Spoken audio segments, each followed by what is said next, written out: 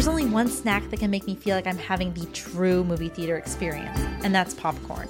When my mom and I hang in for a girls' night, we have to get our fix, and that's where Kelly's Killer Popcorn comes in. They're a small batch gourmet popcorn company, and believe me, one bite and you'll be hooked. Made in Austin, Texas, this family-owned business has tons of flavors. My mom loves their salted agave caramel, while I have a hard time picking between black pepper or dill pickle. Maybe I'll just mix the bags together. Oh, and when my dad and brother crash our girls' night, you know that spicy nacho popcorn is coming out. Every flavor is popped in 100% real butter and is whole grain and gluten-free. Which flavor will you be choosing? Head on over to kellyskillerpopcorn.com to indulge yourself in some scary good gourmet popcorn. And make sure to tag them on Instagram at Kelly's Killer Popcorn so that they can see what movie you're pairing with their flavors. That's kellyskillerpopcorn.com for American-made, small batch, delicious popcorn.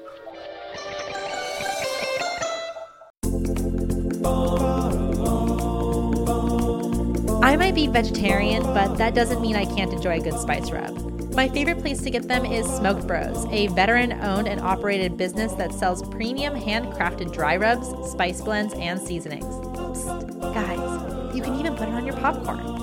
My favorites are Honey Badger, because he doesn't give a bleep, and jelly and peanut flavor topping, because some things just taste better together. The website even has recipes, so go check out smokedbros.com to support a veteran-owned and operated business and fill your cabinet with delicious flavor.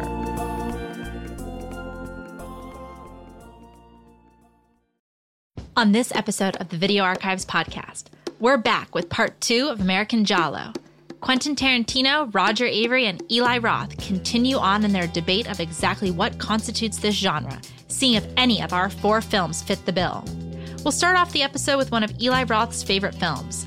1976's Alice, Sweet Alice is destined to give you a fright. When Alice's sister Karen is found brutally murdered in a church, suspicions turn towards Alice. But could a 12-year-old girl really be the killer? The group talks about the role that religion plays in Giallo, how director Alfred Soule pulled off a period piece on a budget, and how the identity of the villain is just too good to spoil. And wrapping it up, let's all sing Happy Birthday to Me. Virginia is about to celebrate her 18th birthday, but before she can throw her party, her friends are murdered off one by one. Directed by J. Lee Thompson, this film features amazing gags, unique kills, and one of the most gut-wrenching brain surgery scenes you'll ever see. So make sure to RSVP. It'll be a killer party. I'm Gala Avary, and let's jump right back into the conversation. Okay, so now, let's move on to Alice, Sweet Alice. Oh, I love this movie. Okay, so now, when I was bringing up the idea of doing an American Giallo show, this was Eli's suggestion. He was like, oh, you got to add Alice, Sweet Alice. It's completely an American Giallo. Now, I have not seen Alice, Sweet Alice since it came out, all right, in 76. Yeah. Well, I had never seen it. It didn't come out in Los Angeles in 76. It didn't come out until after Brooke Shields' fame, and it was released as Alice, Sweet Alice. So it came out either towards the end of 78 or the beginning of 79. It was much better and more impressive than I expected it to be, but I didn't necessarily like it. But then as time has gone on, its reputation and what Alfred Soule did has really kind of stayed in my mind. I was really looking forward for an excuse to watch it again. And this was my excuse. So I had a very interesting take on the whole thing. I'm looking forward to talk about that. But Eli, why don't you read the back of the box? Gladly. We are looking at an alpha video copy, which has the one of the lightest cassettes of all time. If I let it go, it will blow up in the air. Yeah, it's like, okay, like normally we try to, there's such a thing as 6-hour mode. This tape looks like it's recorded in 8-hour mode. Yeah. Which means it would use less tape, which means it would be lighter. We never fixed the tracking right. Yeah. Okay, there always was a little bit of tracking static going on, and there was a constant buzz from the beginning to the end. Yeah, as if it had taped over something else. This tape is like, it's like we're watching as if we were underwater. Yeah. With no goggles. So Alice, Sweet Alice. Which just shows how good it was, because it grabbed us anyway. It. Yeah. So and the movie looks beautiful. Even on the 10th generation. Yeah, even on this 8-hour mode. Alice, Sweet Alice, it's got the classic artwork from the poster, if you know it, which is a doll with a bloody butcher knife, and the blood drips into the bloody letters, Alice, Sweet Alice. Which is like dripping down onto Brooke Shields' name almost. And then it says starring Brooke Shields, who's in it for 10 minutes. And then Alice, Sweet Alice on the back. Not only that, she's on the spine. Well, of course she is. On the side, but I mean, it's just like Brooke Shields. Pictures. What, is Linda Miller going to be on the side? Of course it's going to be Brooke Shields. Mystery, suspense, and terror.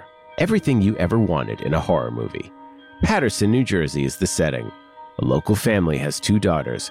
Karen is the good girl, and Alice is jealous and vengeful. Karen disappears from her first communion ceremony and is later found brutally murdered in the rear of the church. Is it really possible that her own sister could have done it? Her mother says no. Her aunt says yes. Someone is attacking the people in Alice's building. Learn the truth about Alice and the terror surrounding her as this horror unfolds. That's a pretty good description for the back of the box. I mean, oftentimes I have to horn in and actually give a better description. That actually just does a really good job without spoiling shit. If you survive the night, nothing will scare you again. Yes, that's on the front. It's interesting. This movie really, really feels like a Giallo film. From the rainy mood to the girls in the yellow raincoats to the music with kind of the childlike chorus there. La, la, la, la, la, la, la. Yeah. It's disconcerting. It has the use of the yellow raincoats and it's very kind of don't look now mood. Yeah. And this weird plastic mask that the killer wears. Which is similar to the plastic mask that the killer in New Year's Evil wears, isn't it? Yeah. Very similar to that. So it's really feels like if you didn't know an American directed this, you could say Alfred Soler directed it, and you'd say this was an Italian who came to make a movie in Paterson. Is it Alfred Soler or Alfred Sol? It's Alfred Sol. He's a guy from Paterson, New Jersey. And because it's shot in New Jersey, he has access to some regional actors and some New York actors and New York theater actors. Well, we talked about that. One of the things that's really strong about the movie is on one hand, it feels like a regional horror film, like a kind of horror film that would be shot in Cleveland or something like that. And you're using Cleveland actors. Don't go in the basement. Or However, there is a distinctive New Jersey element, and the only other movie that really has that really distinctive New Jersey element is Don't Go in the House. But the thing is, while they do seem like extremely good regional actors, that's also because he was close enough to New York, all right, to get actual legit New York acting talent, all right, to appear in his film. Yeah, there's good performances in this. But the thing that I think distinguishes this and that really makes it a Giallo is that this Alfred Sol, before he was making movies, went to study architecture. And he made kind of 3 movies and then had such a bad time. He's like, I should have basically just stayed. He's like, I should have stayed in Paterson. He went to Hollywood to try and make movies and it didn't work out. So he directed a lot of television. And then he's like, fuck this. I'm going to be a production designer. He production designed Veronica Mars, but basically the back half of his career was as a production designer. Wow. So when you look at the movie, one of the things I didn't realize, it's so moody and it's so beautifully done, but I'm like, wow, the cars are really cool. Look at the wallpaper. It's got the thing the opening of Deep Red has.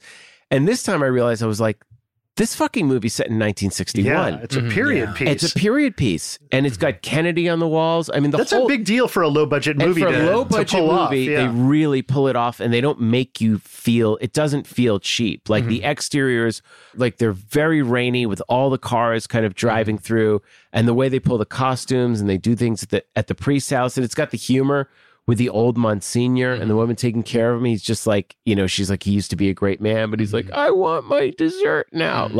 It's beautiful. It's moody. The way the murder during the communion, it's very much like Fulci's, Don't Torture a Duckling. There's so many great things about the movie, but from the music to the mood. There is an aspect of this is like a New Jersey version of Don't Torture a Duckling. It really is. Especially there's a scene where, the girls, the 2 sisters are fighting. The father is gone. She gets the bridal veil and then she's taking the doll, and then Brooke Shields runs off into this abandoned warehouse, and Alice, creepy doll. The girl is a creepy 2-faced doll. There's like a doll with 2 heads on it, a smiley face and a crying face. Yeah, and she goes and she puts on the mask and scares her, Brooke Shields, and locks her. You're like, it's like a really good kind of fake out stalk and slash that you realize there's something very off with Alice.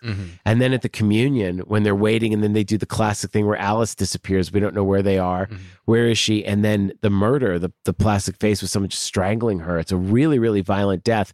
And then putting the body inside the bench and lighting it on fire. So the nuns start to smell it while communion, and Alice just wants communion. She can't get it. It's really, really interesting. The religious themes, and you're like, it can't be the priest because this was happening. Yeah, someone has religious issues who made this movie. Someone has an issue with Catholicism. Well, they definitely. Also, it's the emphasis on Catholicism that also makes it feel very much like a Giallo. And yeah. because it gives it Italian, like Roman origins. Yeah. And of course, I personally love it because it has two cast members from Bloodsucking Freaks, which is Niles McMaster, amazing, who played QB, the quarterback, and Alfonso De Noble. You know, he plays the pedophile in this movie. Yeah. He was a theater actor. He only did 3 movies. I think the third film was called like Night of the Zombies in 1979. And then at 31, he died. And director Joel Reed of Bloodsucking Freaks, the only backup we have is Joel Reed's word. No one is, because I looked and no one's found the autopsy. Apparently he's so fat he was stuck in a turnstile and the police had to let him out and it made the papers and he was so humiliated he killed himself. Now, Joel Reed claims that, so there's no one can verify it. He's really disturbing. He just goes full on creepy. Oh, I mean, with this girl, it's like it's very uncomfortable scenes. He's so legitimately creepy. He's creepier than any K&B creation could ever possibly be. Yet I felt that from the time that I saw him. I mean, there was almost one of the like, is this guy a real guy? Not his personality per se, but just the creepiness that is him. The grotesqueness of his form. Yeah. Well, but it's interesting though. It's a weird kind of grotesque. Okay. You can't stop looking at him. Yeah. He's mesmerizing to look at. It's not like I can't look away. I can't tear my eyes away. Because he's doing this very sort of strange performance where he's the character in his own mind has this sort of elegance where he's reclining on a chaise, like a grand old dam, stroking a cat, fanning himself, listening to a Victrola. Yeah. It's really strange. It's like someone who's, imagining himself like some sort of 1930s theater star. It's really interesting in this creepy tenement. And he's the landlord. And the mothers, they keep sending kind of the kids. Shut-in. Yeah. Would you send your kids to here? Take some cake up to the like he can't crazy, even make it down the freaky stairs. guy. And he tries. He's like, the stores don't deliver. Can you go out? He's some really weird, agoraphobic lunatic. Yeah. So the movie's populated with that, and also by really, really strong performances. You really feel for. Linda Miller, the mother who's dealing with the mother gives a daughter. Fantastic performance. I mean, really, really terrific. Yeah. And the aunt is almost like, in Donnie Darko, the woman who wants to shut down Sparkle Motion. No, the aunt is like a character out of a John Waters movie, or like you said, Jane Lowry. Jane Lowry played the aunt. I actually think the best scene in the movie isn't one of the horror scenes, even though it's hard to get more than when the fathers attack. All right, that gets pretty amazing. But you don't like the aunt, whether it's good things or whether it's tragedy. She keeps trying to intrude herself, on her sister and her sister, what's going on with her sister. And so you just don't like her, and she does seem unfair to Alice, whether Alice is the killer or not. If she is the killer, it's probably because this aunt helped push her over the edge. And she's got this whole Joan Crawford, mommy dearest kind of yes. And she's got the Ed Pressman henpecked husband. And she's obviously the loudmouth of the family that like is able to get everybody to do what she wants out of screeching. But then she's attacked by who she and frankly we think is Alice on the stairs. All right, in the little killer garb, the mask and the little yellow raincoat. It might be the most realistic knife attack I've ever seen in a horror film. Yes. It's not done in a horror film style. It's a little sloppy almost. It's sloppy, but each knife hit finds its place in either her leg or her foot. And her foot that just really seems like completely disturbing. She's walking down this tiny stairwell in this tenement, and the killer pops out with white gloves. Not black gloves, the white glove killer in the yellow raincoat with a mask. This butcher knife kind of goes through the banister legs and just starts slashing and gets her at the top of her foot, then gets the shin, and it's like she can't get in. And then she falls down the stairs and has what I would imagine as realistic a reaction to a knife attack as you're going to see. Also, the knife only goes so deep. It's like realistically how a knife wouldn't sink all the way to the hilt. It goes, a few inches, an inch or two until it hits maybe some bone or something. And she's stabbing her, and it's like, and then she's screaming enough that the neighbors come out that the killer has to run away, and she tumbles down the stairs and she crawls out. Oh my God. And it's perfect. We're recording this in what I think is one of the rainiest days I've seen in Los Angeles in a long time. She comes out into this pouring rainstorm, and the sisters are there. It's torrential and the blood's dripping. She's screaming for help, and then the husband pulls up, It's a really, really fantastic. Okay, but that's the knife. And I like that scene. But the scene that I think is wow, when this movie really kind of kicked it up to a new level, is the follow-up scene where the aunt, with every right intention possible, thinks that Alice attacked her. But when the cops go to interview the aunt, if she says Alice attacks her, well, Alice is going to be the number one suspect for the cops. So the mother, who's trying to protect Alice, and she's obviously the shrieking violet amongst the two sisters, just turns into a different person and says, I will never forgive you if you blame Alice for this.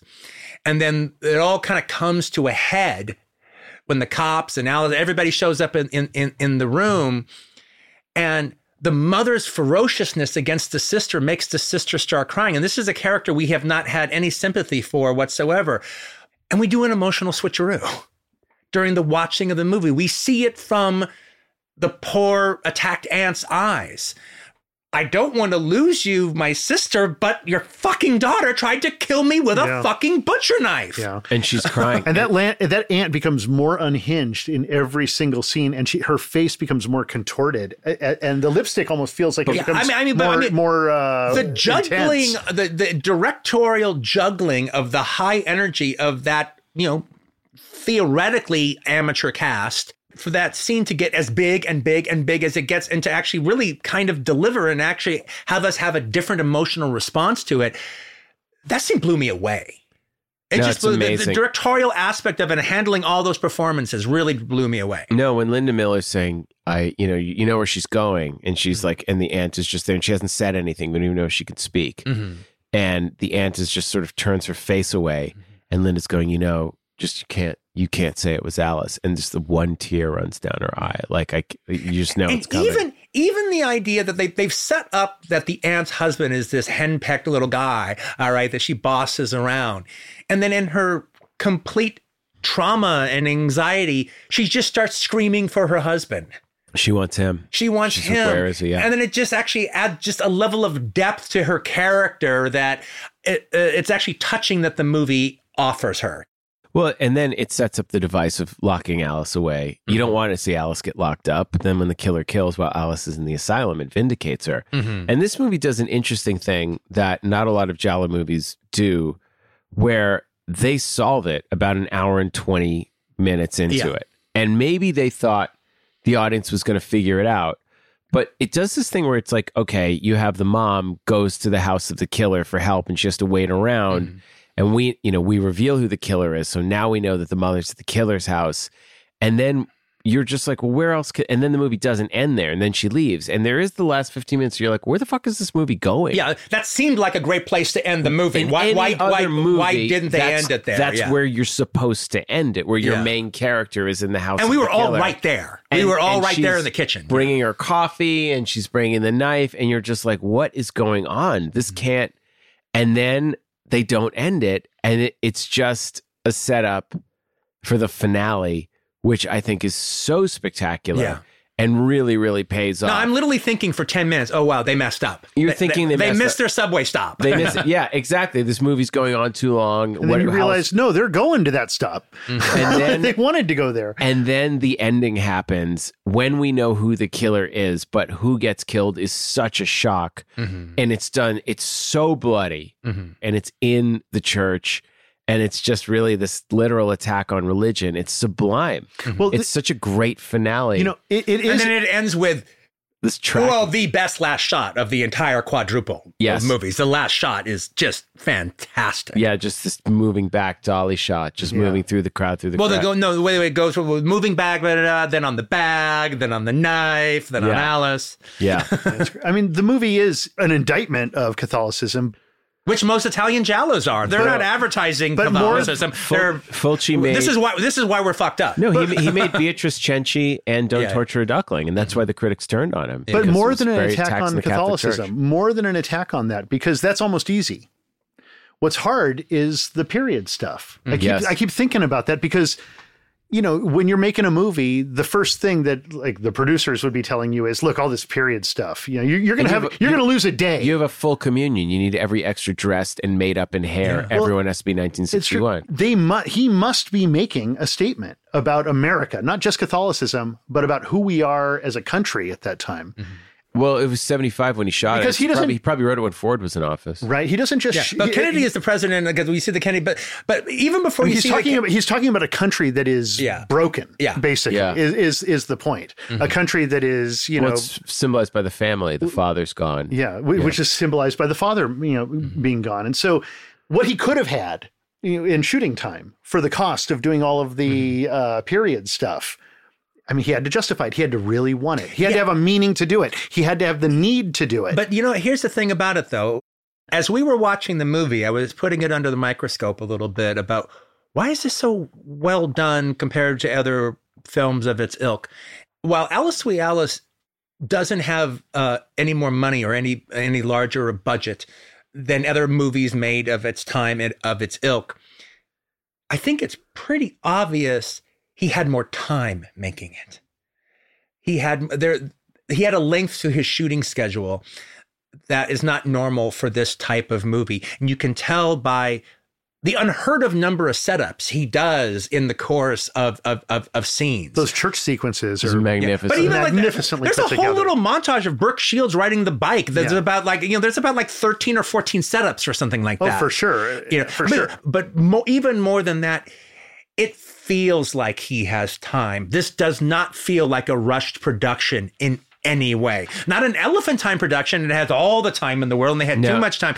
But there's you can tell almost part of 70s low-budget cinema is the rush aspect is built into its DNA. And when you see a film that's not rushing, you notice it. Well, Would you agree with that, Eli? Completely, because what you get are the details, like when the milk bottle drops, the close-up of the milk bottle and the foot stepping on the glass. And she goes, stop stepping on the glass. And they do different angles of it, and the way the sort of rituals. Alice has this weird shrine in her basement with these dolls and the mask and the close-ups and things that on film take a long. Alice is a really great character. She really is. Let's talk about that actress who plays Alice. Paula E. Shepherd. Yeah, Paula Shepherd. Like Brooke Shields probably 10, 11 when she's in it. Paula Shepherd was 19 when they made that. Oh, really? And she plays a really great 13-year-old little girl because you're thinking this is one of the best child performance actors. Yeah. And the next movie she did was a few years later was Liquid Sky, and then she was out. She's like Marek Kamiecka film. Yeah. It's such a cool performance, and I think that because he's an architect and a production designer, he really has an eye for detail. I didn't see his second film, Tanya's Island, which apparently... And I've seen the trailer on The Best of Sex and Violence a zillion times. And apparently it's with Vanity, but apparently Rob Bottin did an amazing gorilla suit. But I did see another film of his, which again plays... His one studio film, which plays with every convention of the slasher genre, which is Pandemonium. Yeah, which was originally called Thursday the 12th. And it's a parody of these movies. So he's very, very, very aware of the conventions of the genre. But the thing is sad is because everyone was talking about what a good job he did directing, that was his studio crossover movie. Yeah. Pandemonium. Then Roger Corman releases Saturday the 14th. So now the only reason they made the movie was to make a joke on the title. So then they have to change the title, and then they just released it in a few marks and said, fuck this shit. Yeah, and that was That was the end of his directorial career. He also suffered the same thing that happened to Tobe Hooper. He was attached to this project and that project, and then things happened that made him drop out just before. Like the way Tobe Hooper almost directed The Dark. Yeah. And then got fired. And then he almost directed Venom and he got fired. I remember a lot of different Fangoria and Cinema Fantastique notices that Albert Soule was going to be directing something or other. And then it turned out he dropped out. It never happened. And he said, he did television, like you said, the Melrose Place pilot. And then after, he just kind of quit to be a production designer. And he said, it's sad he died in 2022 in February, that he won't hear this. But he said he wished he had stayed in Paterson, New Jersey, making independent films with his friends. He's like, that was when he... was happiest. Me too. Now, let me bring up my reaction to the movie when I saw it. Originally. Yeah, originally, and then how I feel about it now. Okay, so like I said, I saw Alice Sweet Alice when it came out. I wasn't expecting it to be very good, but it's definitely an odd duck. It had its own odd quality, and it wasn't bad. I knew it wasn't a bad movie, but I didn't warm up to it. I didn't really like it per se. My biggest problem with Alice, Sweet Alice as a movie is when it comes to tone, the film is perfect. The tone of the film is not only perfect, it's also perfectly unique to the movie itself. The film has bad pacing problems.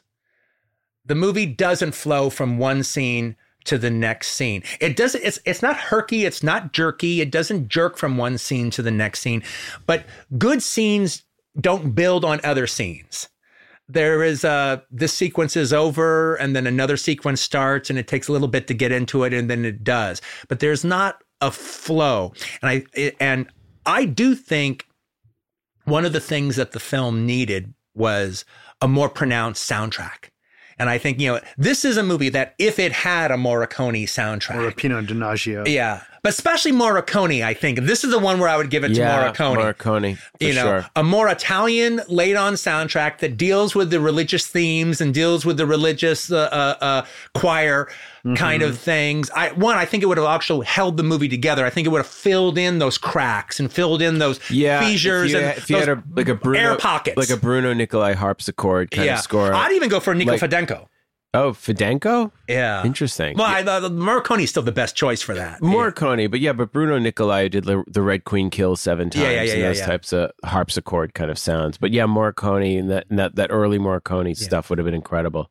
Okay, so, and I do think that would have filled in the gaps. But also, Niles McMaster is just the weakest actor of the bunch. He looks the part as the dad, but he's the least. But he's not bad. He's not bad. He's not bad. But he's not as good as the others. But he's not as good as the father. He's not as good as the priest, Father Tom. Father Tom.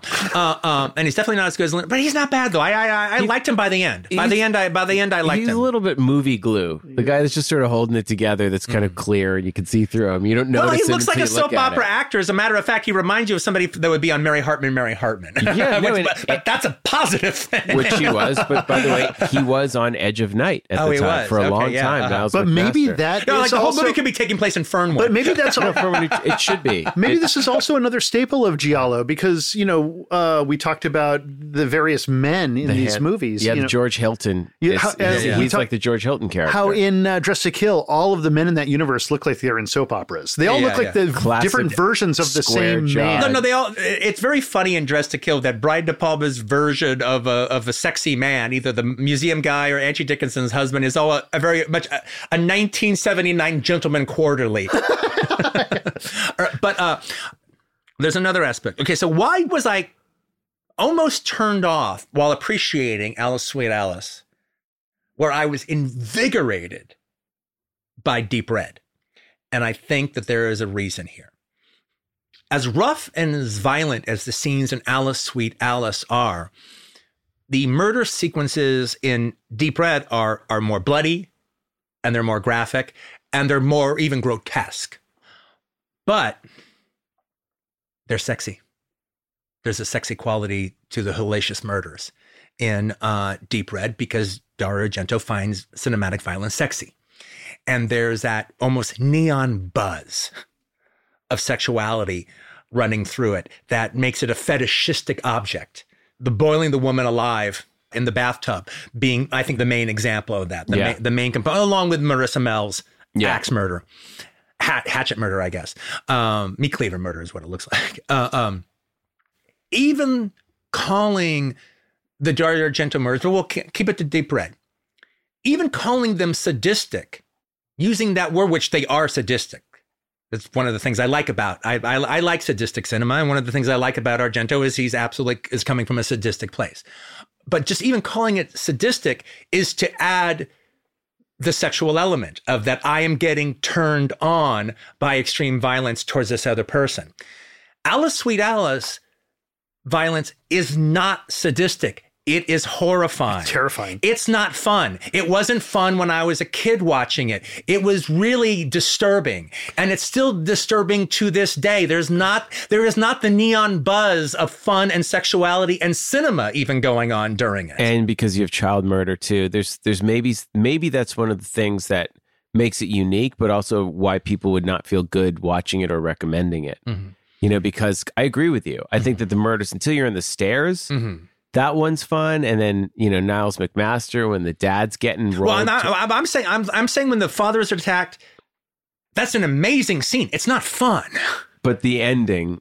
No, the ending is great. The ending is every great. death, the ending is the only one that feels like it's, deep red adjacent. But I agree with them. You watch those scenes and you want to stand up and applaud, and your heart's racing. You're like, wow, I've never seen anything like that. And this, you're like legitimately horrified that a child is but truthfully, though, I actually think the murder of the dad is the best scene in the movie. Yeah.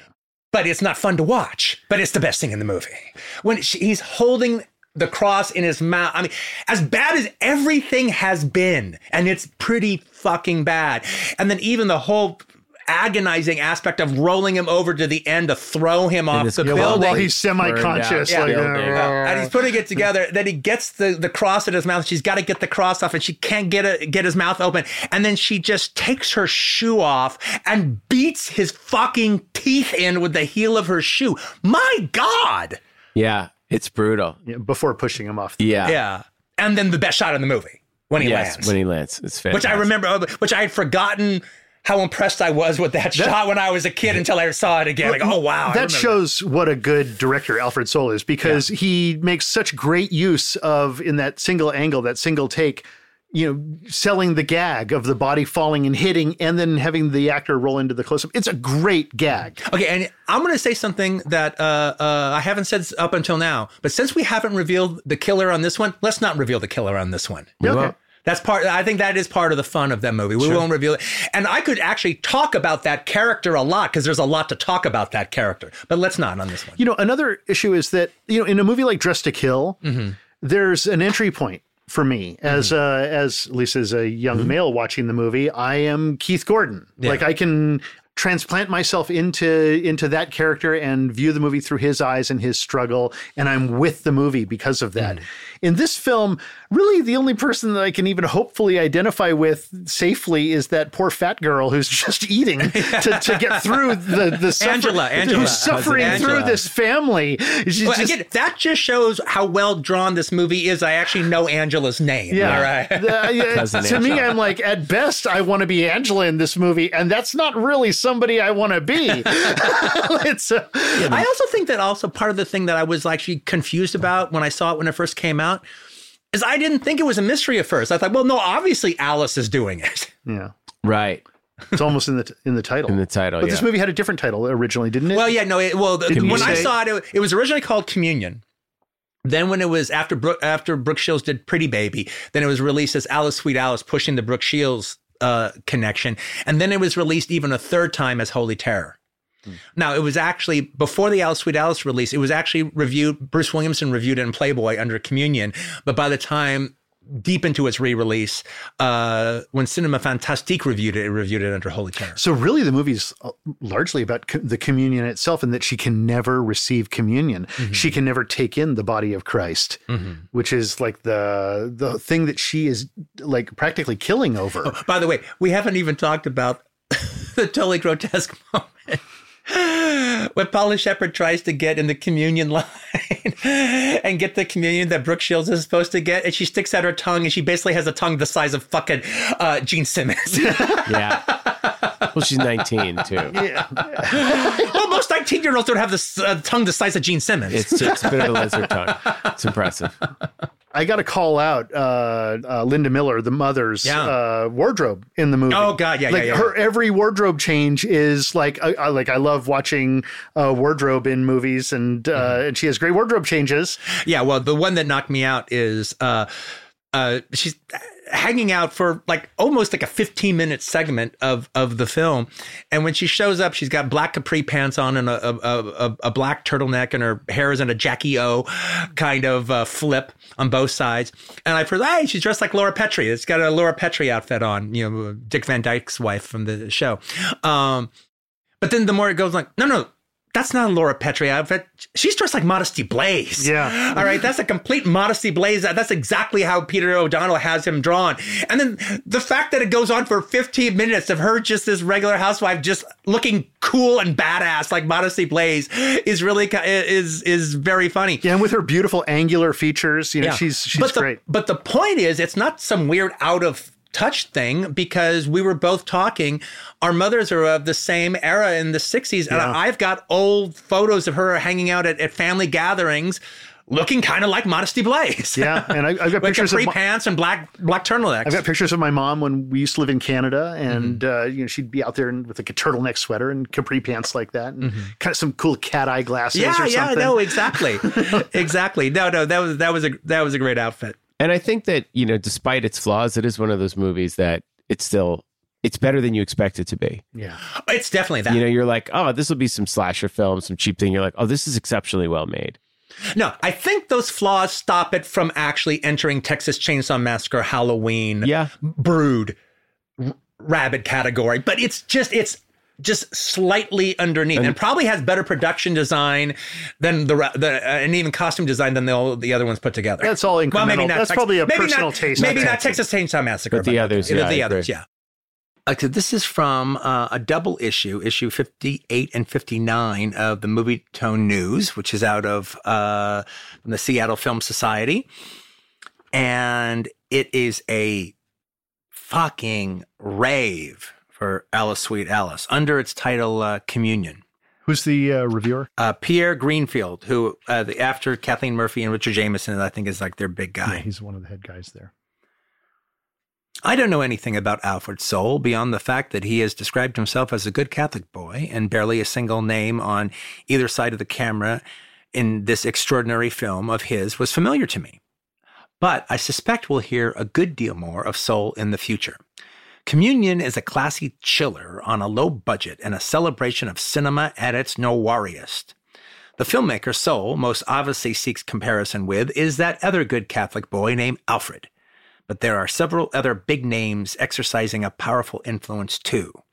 The main title comes up over a Bunwellian image of an angelic little girl holding a large cross, which, a deft pullback reveals, is actually a huge phallic knife. An amazingly fat pervert living in grotesque squalor despite possessing wealth could have provided a dandy part for Victor Buono in one of his Robert Aldrich further gross out Gothic excursions. A child under suspicion of murder undergoes exorcist-style humiliations at the hands of various uncaring adults representing the authorities.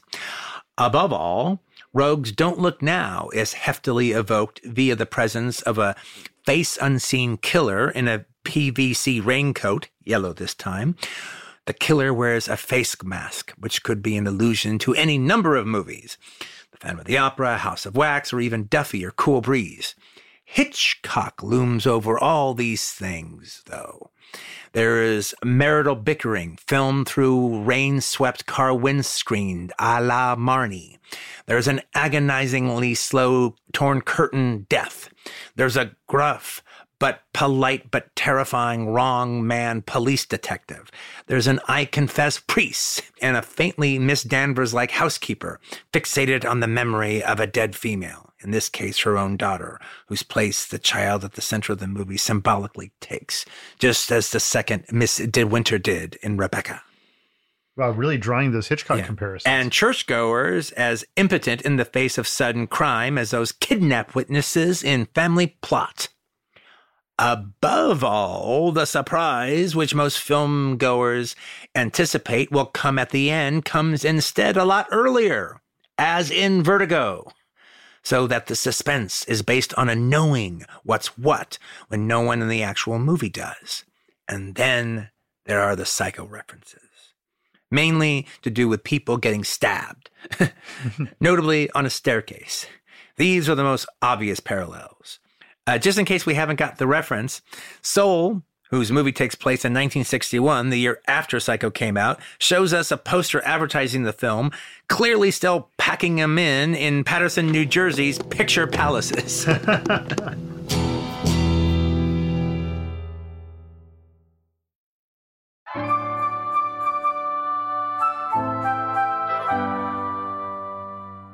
Want to know what your favorite writers, directors, actors, and photographers are secretly interested in?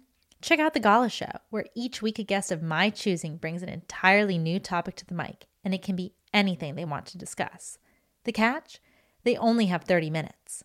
Join me, your reporter on the beat, Gala Avery, every Thursday for a new discussion on The Gala Show, Available wherever you get your podcasts.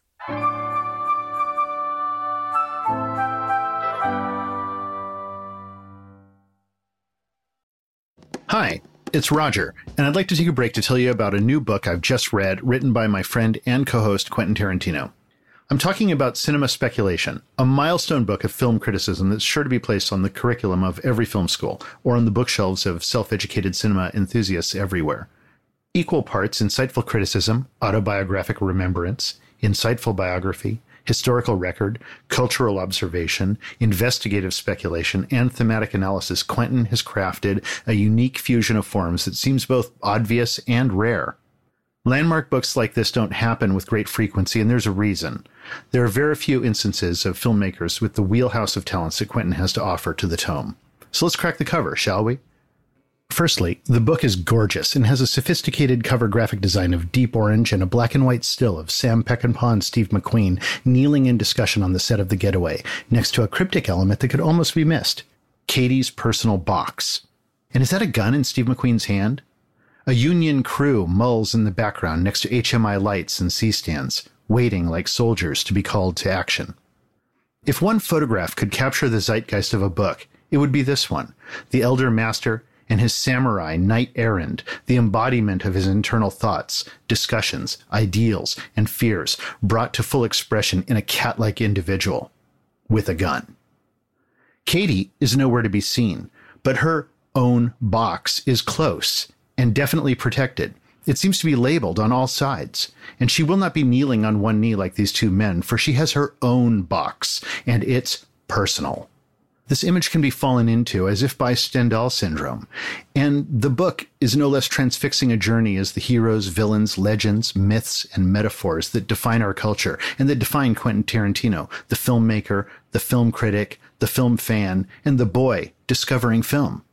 He, we find in the deep orange field occupying the top half of the cover. Orange is no mistake. It's not just a cool, academic-looking color. It represents enlightenment and quest for understanding. Some might call it Buddhism, some might call it existentialism, but Quentin calls it cinema speculation. And by speculating on the infinite possibilities during the filmmaking process, Quentin explores the various permutations of reality that come together to create a work of cinematic art during peak cinema. Quentin uses his vast knowledge of the industry, the careers, the inspirations, and the temperaments of the Hollywood players of his youth to imagine a kaleidoscope of possible movie permutations and what-if scenarios that results. But this book is more than that. The first chapter is titled Little Q Watching Big Movies. So from page 1, this is an autobiography, a descent into cinema, sometimes a confession, sometimes a realization, sometimes an actualization, but always an exploration. Because soon, as the chapter titles become the titles of films, we find ourselves the ones watching the big movies through Quentin's eyes. What's a big movie? Well, it's a big gesture.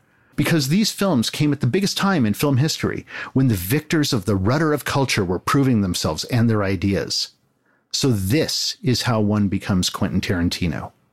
It's culture which creates culture, an Ouroboros of creation, a wheel of visual storytelling, the master, the samurai, in the middle of the war to defend culture, the war to defend Katie's personal box. It's an exciting read, with chapters either consumed as individual essays or as an episodic historical analysis. Quentin has been writing this book for years, and occasionally he would read me a concept, a twist, or a perspective I hadn't anticipated from him. And now, to see all these thoughts all pulled together, it's taken a shape that finally allows me to see and understand from a true vantage at a distance. Well done, Quentin. Awesome. Cinema Speculation by Quentin Tarantino hits shelves November 1st. Get your copy wherever books are sold. Now, back to our regularly scheduled programming.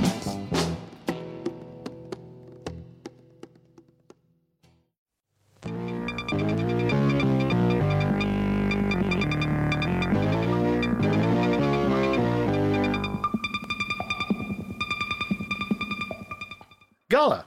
Hey, Quentin. Hey, Roger. Hey, Eli. I'm so glad you guys didn't spoil Alice, Sweet Alice in your discussion. I didn't see it coming. At first, I was like, they revealed the killer way too soon. I still have X amount of time left. Yeah. Okay, no, because... Yeah, then you're in kind of a different movie all of a sudden. Because the villain is my favorite villain of this episode. This is my favorite villain of the episode. I think it's an awesome, crazy villain.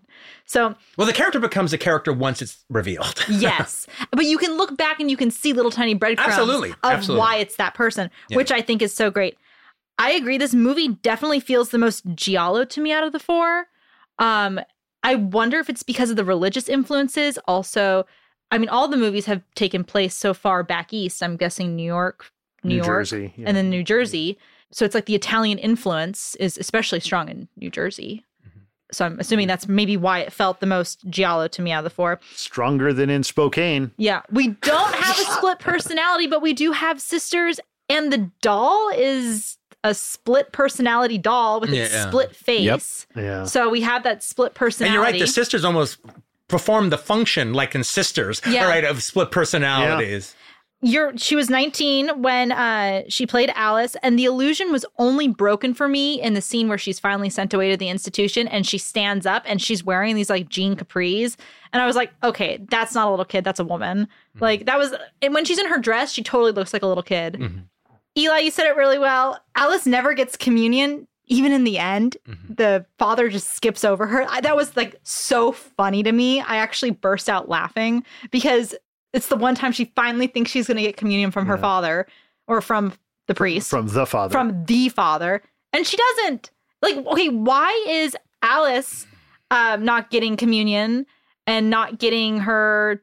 Like, why is the Why doesn't she get to wear a tiara? Why doesn't she get anything? Why do they treat Alice so bad? Yeah, why? I mean, like, her sister gets the cross. And the other one gets like a new plate of food every 5 minutes. Yeah. Because she's like burning dolls in the basement, doing witchcraft. I mean, she's nuts. But you actually... There's nothing nuts about witchcraft. You actually said something, I don't know if you meant to say it, but it's hiding out in the subtextual forest of Alice, Sweet Alice, that maybe one or even both of these daughters could be the daughter of the priest. Yes, I was thinking that when I was watching it because now you're talking. In my opinion, there's now you're in Roger Avery territory, Quentin. There's it's all right there. You're reading the subtext. What I don't think it's actually subtext that she once dated the father before he became a priest. That's in the text. No, I think she's actually currently dating the father because her husband's gone with his new family. Yeah. Right.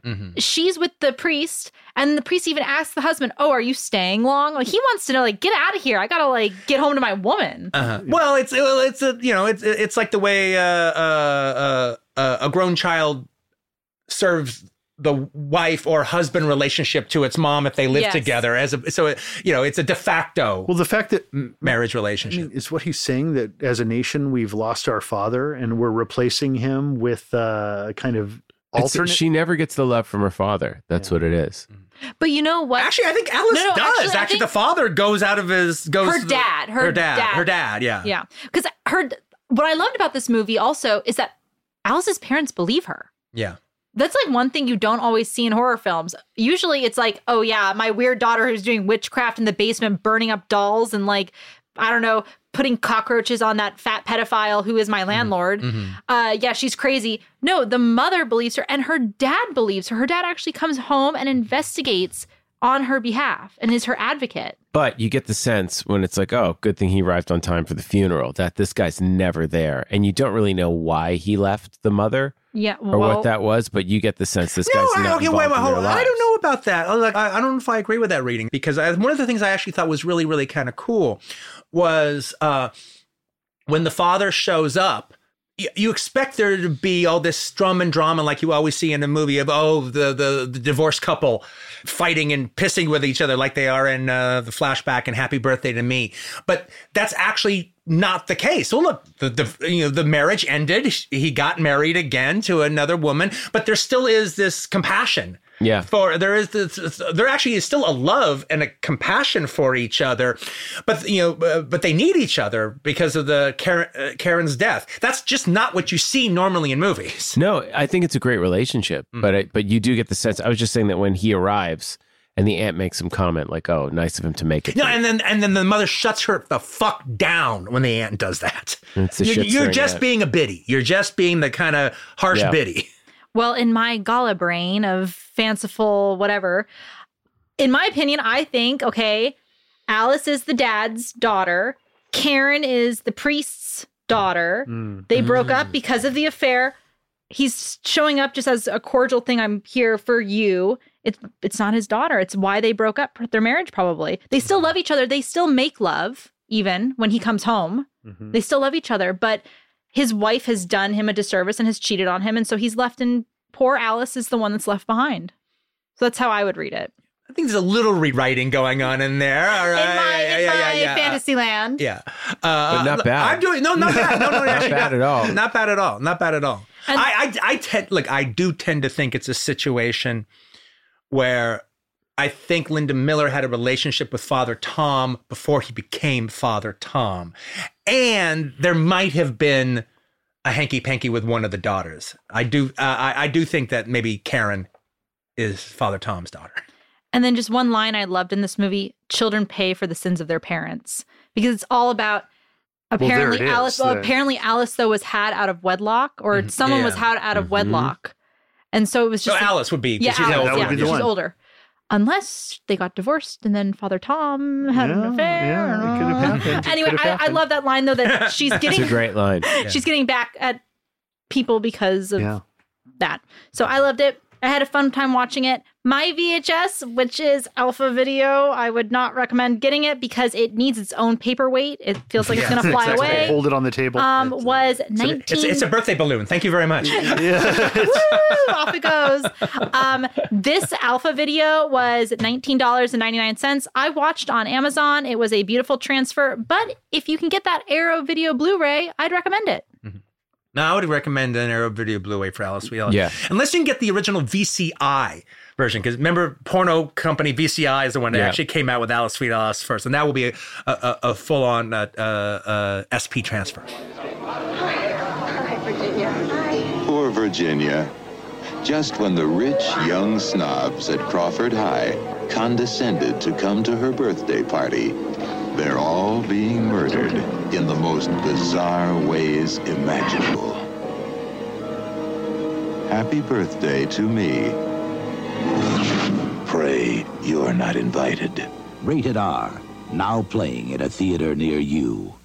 Happy Birthday to Me with co-hit Alice Sweet Alice will be playing Thursday, October 27th and Friday, October 28th at the New Beverly Cinema. 7165 Beverly Boulevard, Los Angeles, California, 90036. Visit thenewbev.com for tickets and more information.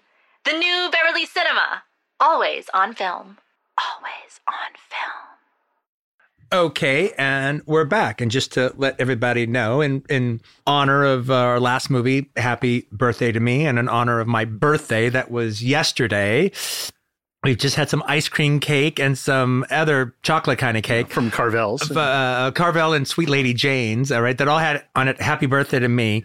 And we're all vibrating from, basically, we just took a bunch of reds. Yeah, I feel like I've been freebasing in the corner of your kitchen for literally feel the while. need to smoke a blunt, all right, to counteract the birthday cake. All right? So this is going to be a very animated segment, right? But then, in 15 minutes from now, start yawning, go to sleep. Yeah, okay, so let's talk about Happy Birthday to Me, the film by Jaley Thompson, directed by Jaley Thompson, and starring Melissa Sue Anderson as Virginia. Glenn Ford's in it also. And then we'll sugar crash, and then we won't even bother finishing this episode. We just turn it off at a certain point. So now our fourth film that I feel fits into the Giallo mode is one of my favorite directors, Jaley Thompson, is his Canadian-made film Happy Birthday to Me, starring Melissa Sue Anderson, Glenn Ford, Lawrence Dane, and a whole bunch of other people. Now, when the film came out during the time of the slasher films, and it was set up to be a slasher, and it is. It still qualifies completely as a slasher. But slashers and giallos are not the same, and the fact that this movie manages to completely walk the line between both of them actually is an achievement, I think. What do you think? Yeah, it's funny because I never put it under the Giallo microscope until you mentioned it, because everyone remembers the iconic shish kebab poster. It's just one of the great images of early 80s horror posters, and it came out during the slasher boom. At the height of it, and where they were all being taken for granted. And also all the major holidays, except Thanksgiving, were taken. So they were like, well, what about birthday? Like a calendar. It's not really a holiday horror, but it's like a calendar event horror of a birthday. And they really sell it like you're going to go see Friday the 13th or one of these films. But it very much does, because it's got sort of the guessing game of who the killer is, but not like My Bloody Valentine or The Prowler. No. Like a Giallo. Like a Giallo. But then where each character has one red herring scene where they get to act like a crazy person. Yes, there's a red herring scene. Then they're killed. And I've got a knife. And the connection is that because John Saxon starred in Tenebrae and Girl Knew Too Much. John Saxton is one of the writers. I don't know if that counts as a Giallo connection. We're making it though. But there is the great thing. When you've had as much ice cream cake as I've had, it is a connection. It is a connection. But there's the great thing of like the people that look up and see the killer go, oh, it's you. Oh, one of my favorite cliches in movies when they don't show who the killer is, just their lower torso and their shoes walking in there, and that they're coming in as the killer, and they're like, oh wow, it's you! Great to see you. Hey, what's with that knife? There's like 15. Oh, it's you. Also, because the great John Saxton dialogue. Great son. Oh, it's you. Yeah, but because there's a whole bunch of kids that are at a high school, even though they look like they're 27. And they all look like they go to college. It's this private school. And you just know there's going to be a high body count. The weird thing is it's not like got the Friday the 13th kind of sex. It's not like a body horror film. But there's a lot of couple swapping. Like everyone keeps switching partners. Okay, before we get into it is the 80s. It's 1981. No, but that's a good point. And I want to bring it up when it has more of a context. So let me read the back of the box, okay? Welcome to upscale Crawford Academy, where everybody, especially new student Ginny, Melissa Sue Anderson of Little House on the Prairie, wants to be part of the school's most popular clique, the Crawford Top 10. But now, somebody has begun butchering the group's members. Could a deadly accident from Ginny's past be connected to the brutal killings? And as her 18th birthday approaches, will Ginny be the guest of honor at the most horrific party of all?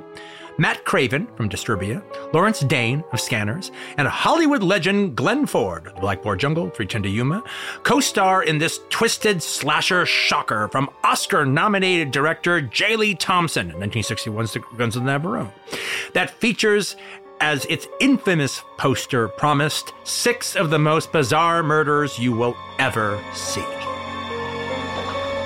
RCA Columbia Home Video. We took this out of the H in the horror section. Well, what I love about Happy Birthday to Me, at first it's a longish movie. Runs about an hour, 50 minutes. So your basic slashers kind of clock in around 90 or 100. So they really spend a lot of time going into Melissa Sue Anderson's backstory, and there's this very disturbing brain surgery scene. There's kind of flashbacks and accident scene, and accidents with a mother, and J. Lee Thompson, who we all love. I mean, from the Death Wish, there's so many films, but the movies just move. They just start off. There's no fat. They just everyone's a suspect. Everything's a red herring. It feels like Torso or one of the more kind of college set Giallo films. But what's great about it, without giving anything away or getting to it, is the sort of resolution. It does follow Giallo. You're like, is it a slasher film? It's a Giallo. And then the ending is so batshit crazy. You're like, oh, it's a Giallo. Yeah. The whole film qualifies as a Giallo, but could also be called a slasher simultaneously. But the fact that the past trauma backstory is so ridiculously crazy, that's what officially puts it in the term of a Giallo. And we've already had nothing but batshit crazy explanations of why the killer has killed on this quadruple feature that we had. This is still the craziest one. This is as crazy as Roger Rabbit. Yeah. Like when suddenly the reveal happens, and you're like, what? Well, Roger, what do you think of Happy Birthday to Me? Well, I think J. Lee Thompson squeezes in all of his particular perversions into this one. He does, but that's, again, you're saying that as a compliment. No, I say that as a compliment. I say that as like, as a guy who is, in many ways a kind of studio journeyman filmmaker, a guy who, comes in and takes a job and delivers. And I think this is like his only quote unquote slasher film. Well, Giallo. Look, he made a mark for himself like doing thrillers. He was his movie the Yellow Balloon. Yeah, for sure. The Yellow Tiger Balloon Bay. is amazing. You've seen the Yellow Balloon? Oh yeah, I have it on DVD. Oh, it's terrific. I have a foreign version of it on DVD. His idea at some point was he wanted to be he would have been happy if I could be like a second tier Hitchcock, and just doing those kind of thrillers. He got waylaid. Well, all right, by Guns of the Navarone. He becomes an auteur because of his consistency with squeezing in his particular. Well, I agree with you. I think one of the things perversions. That makes J. Lee Thompson an auteur is he's one of cinema's lovable degenerates. Yes.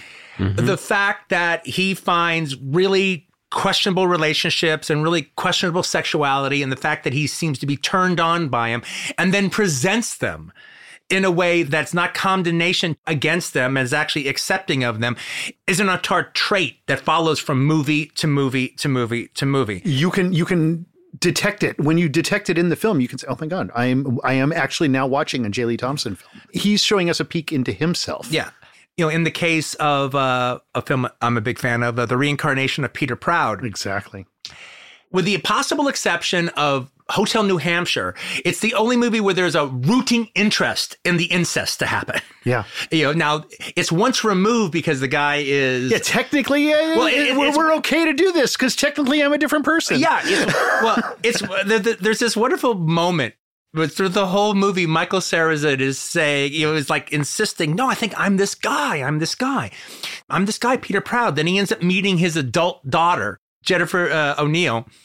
And then at first he starts pushing her off when it looks like she wants to have an affair with him. Then he breaks down and has an affair with her, and he falls in love with her. And then he's talking to like the buddy who was explaining the whole plot to through the whole film, so we understand what's going on. And he's been making this case that he is Peter Proud. And now he has to defend himself because he's fucking Peter Proud's daughter. And then finally it all comes down to, okay, look. She may have been my daughter in another life, but she's not my daughter in this life. And that's almost J. Lee Thompson talking out loud. Okay, and just forget about his last movie, which is Conjette, where like he burns down the whole house just before he goes out. He douses himself in gasoline, douses the film in gasoline, douses Charles Bronson in gasoline, and just sets it all afire. All right, and it's a beautiful, glorious pyre. All right, it sure is. Okay. Now, where this falls into Happy Birthday to Me, well, a couple of areas, but the most significant area, and even on an episode that has Dressed to Kill on it, my favorite relationship between a psychiatrist and his patient in the history of cinema is Melissa Sue Anderson and her doctor, Dave, played by Glenn Ford. Who she never calls anything other than Dave! Yeah, okay, not Dr. Bennings or whatever. No, it's just Dave. And they're related. Which in itself implies something. In J. Lee Land. In J. Lee Land. Well, you don't even need to be in J. Lee Land to all of a sudden. I think even when the day the movie was released, I think people were like, what's kind of up between those two? His daughter comes home and she kisses her dad right on the lips. Yeah. So even with the father-daughter relationship, there's a little something. Well, she definitely has a thing for older men, that's for sure. But they make him look sexy. He's not like a guy who's a Sigmund Freud. They're like, oh, it's Glenn Ford, but we're going to play this. Well, I love Glenn Ford in this movie. I think he's terrific in this film. But he's got his shirt unbuttoned. He's dressed like Bob Guccione. No, you're 100% right. He's not this older man, fatherly authority figure. They're trying to make Glenn Ford look as handsome as Glenn Ford can look at this age. There is a sexy quality to Glenn Ford with his cool white shirts, his Italian cool white shirts with his cool black sweater on and everything. Yeah, and his gold chains and the bare chest. He's a swinging shrink. But also they do this really clever device in the movie that she had this experimental brain procedure that part of her head was cut out, part of her brain. She had this traumatic accident and she can't remember stuff, but her memory is starting to come back to her. So they really make you wonder, as these murders are happening, is she doing it as she's remembering things, or is she going to solve the identity of the killer? Like, they're sort of leading you into thinking that she's going to solve the puzzle. But of course, we can't give gets insane. It's a movie playing with a zillion amount of red herrings, so it's your job to deduce who amongst this list of suspects is the killer. Then the film seemingly tells you who the killer is about midway through, and you're not prepared for the answer. And then it starts going on a whole other track than it's been going, only like a Giallo to jump the track a third time. Yeah. There's 2 jump the track moments in the movie. It's still fun, but there's like one batshit crazy thing in a Giallo. We're like, well, okay, all right, I guess that's what wrapped it up. But the deaths were so fun, I don't care. They do it twice in this, where you're just like, and I don't want to spoil it, but you almost have to like spoil it a little bit. But like in the killer's reveal, you think is the killer's reveal, but it's not the killer's reveal. But you've been seeing it, and you're just like, wait, what?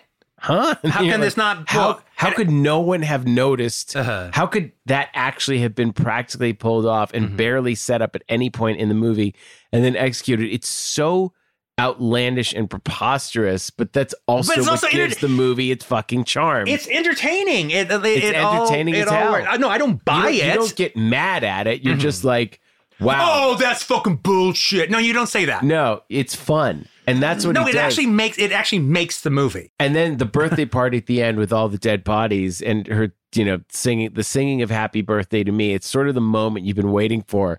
And they tell you on the poster that you'll see the murders like Greg won't be able to, Steve won't ride his bike anymore. Greg won't lift weights anymore. Like the poster lists out the ways they're going to kill you. They're like, not only you see this many people die, this is how we're going to kill them. There's a guy with a shish kebab and there's going to be a birthday party. And it really delivers on all of it. Okay. And then at the top of the batshit crazy things is the mask technology that would put Mission Impossible to shame. To me, that was the Roger Rabbit moment that I was speaking of. But wait, it's me, and then you pull off a mask. Okay, but I'm the villain. But I kind of loved it. I really did. Well, he does it really well. He does it in a really like movie. It's a movie, and so it's as real as the shish kebab actually scene. Does work. That whole birthday party does work. Yeah. Oh, it's incredible. It's just, but yeah, the mask reveal, it just couldn't. And the way they sort of set it up with one character earlier, but they're like,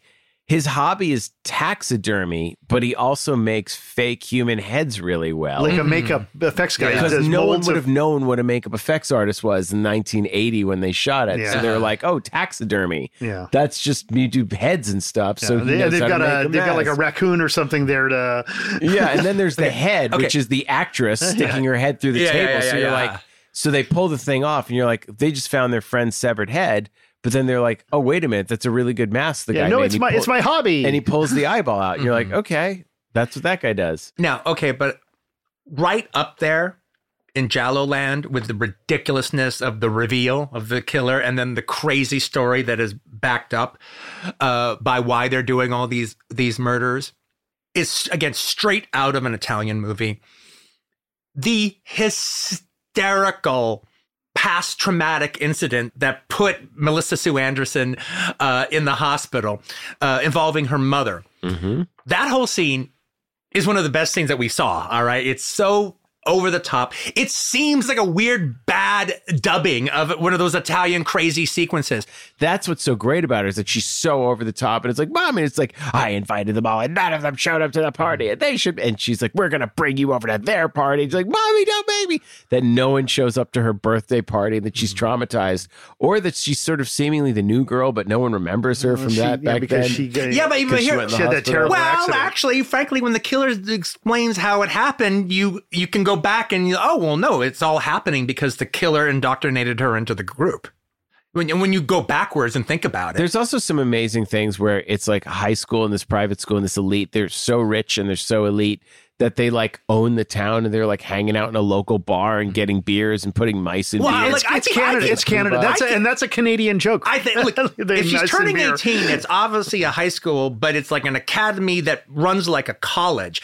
Because to me, the kids just absolutely remind me of the kids from St. Elmo's Fire, even in that tavern that they hang out with might as well be the St. Elmo's Fire tavern. But it's and the cars that they drive and the scarves that they wear. But it's also some of the counselors from Meatballs. So it's like the counselors from Meatballs went back to college and they were in a horror movie. Okay, that's just the Canadian aspect. Well, no, actually, it's more than just the Canadian aspect. Andre Link and John Dunning, who produced this movie, produced Meatballs. Yeah. No, it's in fact, they made Meatballs in '79. Yeah, which was just Matt Craven, who's the most recognizable of the Crawford 10, is the most recognizable guy other than Bill Murray in Meatballs. I mean, you mentioned that this is a Canadian film, and this is like really a Canadian film because it's produced by these two guys, Andre Link and John Dunning, who early on, they were the ones who made Shivers with Cronenberg. Yeah, those guys and Ivan Reitman and Jean-Claude Lord, are the Canadian guys that did horror genre movies, that New World. And it was more than just that they were Canadian guys doing horror. They were Canadian guys who, for the first time, were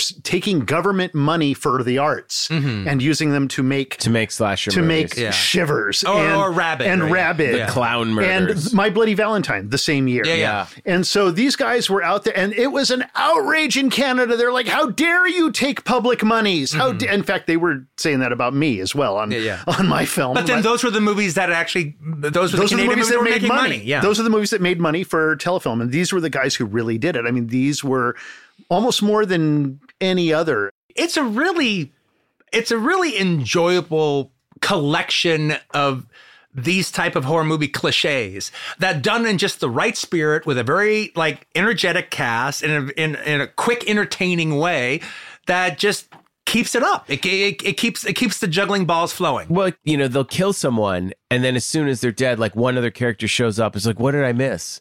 I was like, oh, I got delayed at the library. They're like, to make them seem like a suspect. Right. They keep doing that, but the deaths are inventive. You have the motocross guy with that crazy motocross scene where they're going nuts. And then he gets pulled into the bike with his crazy Harry Potter scarf that everyone, he wears a 10-foot scarf while he's repairing his motorcycle. It's a school scarf. I think everybody has to. Okay. He's destined to die like Isadora Duncan. Yeah. And then, you have the other guy lifting the weights who, somehow can't lower them. That's the best murder. And then, although, the weight. Probably just dropping behind you or. He thinks she's going to help him out. And he's like, help me. And then, the killer takes the plate. It's not funny, man. But it really works because, like Jackass, quit messing around, man. It might not have been a 25-pound weight. Oh, it's you. Even if that's a prop weight, they drop the plate on the guy's balls when he's wearing those thin 80s nylon jogging shorts. Dr. J, one ball hanging out. Exactly. That just looked like a painful. And he's semi-flaccid, it looks like. Who's the stunt guy who has to fucking take one for the team for that? But it just makes it's such a great kill. Yeah. They're fun. And then, of course, the shish kebab. When the shish kebab's coming because you've seen the poster. Yeah, the fact that she's like, oh, let's sit next to the fire and let me make you a little shish kebab. She goes, do you like a midnight snack? And then he comes back. He's like, here's some shish kebab. You're like, what? I had these in the fridge. Let me just roast up some shishki. And then he's like, But we don't ask those questions because we've seen the poster. and we don't care. We're just waiting for the shish kebab to show up. Get the shish kebab in the mouth and he dies. And then it's that's like your favorite guy, all right, from the group. Yeah. It's just enjoyable. And then the one guy, by the way, Rudy, who really looks like Rudy the Rabbit. For me, are they just naming every Canadian character Rudy in the late 70s? It must be. Yeah. When Rudy appears in the library and then they're digging the skull up. I mean, a lot of really great, kind of right up until the end. And then the father's coming home from the business trip and they got the rainstorm. It just looks like and feels like a classic horror movie. Basically, the great thing is it's because it's such a high body count, you don't have to wait long for a kill. If you're watching a movie, within 5 minutes or 7 minutes, someone's going to die. Well, also, I would also say that there is a symbiotic connection to the whole last sequence and the whole reveal to Happy Birthday to Me to the very first Scream. Oh, yeah. The storyline of the very first Scream follows kind of closely the backstory line of Happy Birthday to Me. Yeah, it does. Even to the point of where they have the father is kind of tied up and been hidden through most of the movie. And they pretty much describe it in the same cockamamie way that the killer describes it in this. I mean, just the way he stages major action and catastrophes of that, of the car on the bridge as the bridge is going up. And they can't get out of the car. And it's or they're hitting the reverse. And because it's raining, the wheels are skidding. And then they fall in the water. And the mother has been pinned in the accident. And then she tells the daughter, she can't get out. And she's like, open the window and swim. And she's like, no, Mom, no. And she's like, hold your breath and swim as hard as you can. And then she opens it and the car floods. The mother dies. And she lets it's really, really. But then, and then her getting hit. Tugboat. Her getting hit by that tugboat in the head is so horrible. I cringed and I felt it in a bad way. Yeah. But then you have the whole thing at the beginning when the kids are playing chicken with the rising bridge and everything, and that's really exciting. And yeah, and the guy does the jump and totals his car. No, I like it. You were great. The one guy with the girls that don't want to go on the jump does the jump. You go, okay. Trash your Firebird, douche. I mean, he plants it on the radiator, and then he's like, fine. Yeah, I'm okay with it. And then he's mad that the other guy didn't jump, that the other guy chickened out. Yeah. Well, not that he just trashed his Firebird. I also really love Melissa Sue Anderson in this. And I love that she chose this to do. Me too. Like while shooting Little House on the Prairie. To me, that was like, for me, it was akin to Jessica Biel coming and doing Rules of Attraction on the heels of Seventh Heaven. It's like she's sitting there doing, with Michael Landon all day long, like reading Bible, doing Bible study in between scenes. And, I'm sure she was going fucking crazy. And she's like, go to Canada. J. Lee Thompson. I get to play this traumatized individual in a teenager movie. Teenager movie. Modern day, And she, you can tell, she is the one who wants to be there. She's excited to be there. And she's giving herself 100% to it, to this kind of the dementia of this character. No, she's really, really good at it. She did actually a really fun TV movie around the same time. I don't know. I think it was just before maybe she did Happy Birthday to Me or just afterwards. A juvenile delinquent movie where she's like a young girl that's brought into a juvenile delinquent gang that's causing problems, directed by Jack Starrett, called The Survival of Dana. And Robert Carradine plays the leader of the bad kids. Okay. And she's the good girl that's indoctrinated into the gang. You know what you said? It's why I cast Ryder Strong in Cabin Fever. He was coming off Boy Meets World for years, where he's like, oh, I get to fuck and kill and swear. And you know that smash. he's going to give himself 100% to you. And the kids that were fans of Melissa Sue Anderson, like fans of Ryder Strong, they're shocked because they're like, what the fuck? And that's what adds to the element of a horror movie. So any aspiring directors out there, if you're making a horror movie, get a Disney kid that's never done anything wrong and they'll go nuts. Find some Mouseketeer if they still have those. How wonderful that we found a connection with Happy Birthday to Me with one of your movies and one of your movies. I love it. No, when I want to make Thanksgiving, and Happy Birthday to Me is like definitely up there in inspiration. I mean, the thing is with Giallo, I mean, obviously they are of a particular time, of a particular era, and people now try to sort of recreate that, which you can sort of never recapture, what make them great because it's not authentic. And I think what made the slasher movies great was the slasherness of like you had to outdo all the other movies. You had to get inventive with the deaths, and they were taking a hook and trying to kill a bunch of kids and make a cheap buck, and that's what made them what they are. In the same way you can't go back. And the Giallos were definitely the precursor.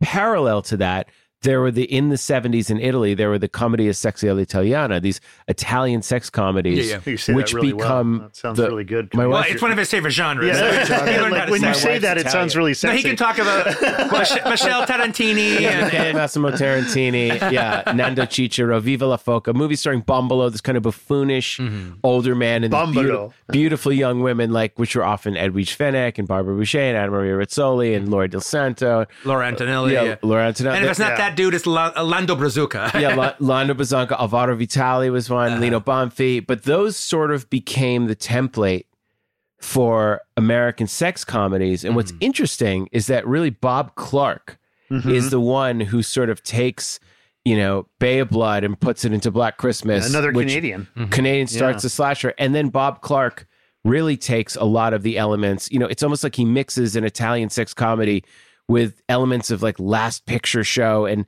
he creates Porky's, which launches the sex comedy Boffo craze. B.O. And then it makes $181 million in 1981. Confused everyone. A masterpiece of a film. We watched beautiful 35 of it. Yeah. Really holds up. Great photography. Just an amazing. Great. Well, Bob Clark is and then Bob Clark director. then pivots. Well, forget Turk 182, but he does pretend it doesn't exist. But then he does A Christmas Story, which kind of reinvents the Christmas movie. I mean, what a master! But it's interesting. Yeah, it makes one of the best movies of all time. But if you think about Repeatable it, movies. What we love about Giallo films is that kind of going back is that the 50s American, the 60s American westerns, you weren't allowed to show blood, but of course in Italy they don't have that rule. So you have Sergio Corbucci and Leonardo creating on-screen violence. So suddenly. And then they put the electric guitar in there. So suddenly everything looks old-fashioned in the U.S. So then the Americans, you have Peckinpah, and everyone's trying to take from the Italians. And then, the thrillers and the crime films that it's interesting. Like Joe D'Amato called himself D'Amato because he wanted to sound like Martin Scorsese or Robert De Niro. Like there's such symbiosis in the 60s and 70s between Americans influencing Italians, and you have basically in Italy, French Connection and Dirty Harry being the most influential movies ever made. But then their ripoffs of those, just like we were talking about how the ripoffs of Psycho create their own genre, become the Giallos. That becomes the Policiers, and becomes which leads and with Godfather leads into the mafia movies. The Fernando De Leo, Enzo G. Castarelli crime action films of Italy out of the 70s, which are magnificent. The Maurizio Merli films, the Poliziotas. No, it's really amazing. So if you love Giallo, but you go and you watch Once Upon a Time in the West, you're going to go, wait, Dario Argento, like the writers, and it was the Sergio Salvati, the deep director of photography. A lot of the writers of the spaghetti westerns, when that genre sort of went on the decline, everybody moved over into Giallo films. Yeah. So if you love spaghetti westerns, you'll start seeing a lot of the same names. Fernando De Leo, the director I just mentioned, didn't direct a spaghetti western, but he wrote a lot of great ones. He wrote Navajo Joe. Yeah, not only that, he wrote the script that for a few dollars more is based on. They bought his script to get rid of him so they could take that and make that the second film. So it's amazing. You could really see that these guys, that they took sort of the violence of Corbucci and they put it into spaghetti western, and then all of the spaghetti western violence moves into the Giallo films, and the Giallo films, then you can see Scorsese and De Palma and everyone in America going, whoa, what are these guys doing in Italy? Let's put that into Mean Streets. Let's put it in High Mom. And then all of a sudden it's really interesting, sort of the symbiosis of what the genre. So it's not just that we love these movies because they're fun and they have batshit crazy plot twists. As like film historians, you can see, oh my God, that was a spaghetti western that became that writer. Whoa, Lucio Fulci did that 4 of the Apocalypse, and he was a writer on this movie, and that influenced Scorsese and De Palma and these guys, and then it went, and then that influenced Bob Clark, which influenced John Carpenter. So there's a real kind of back and forth relationship between American and Italian horror.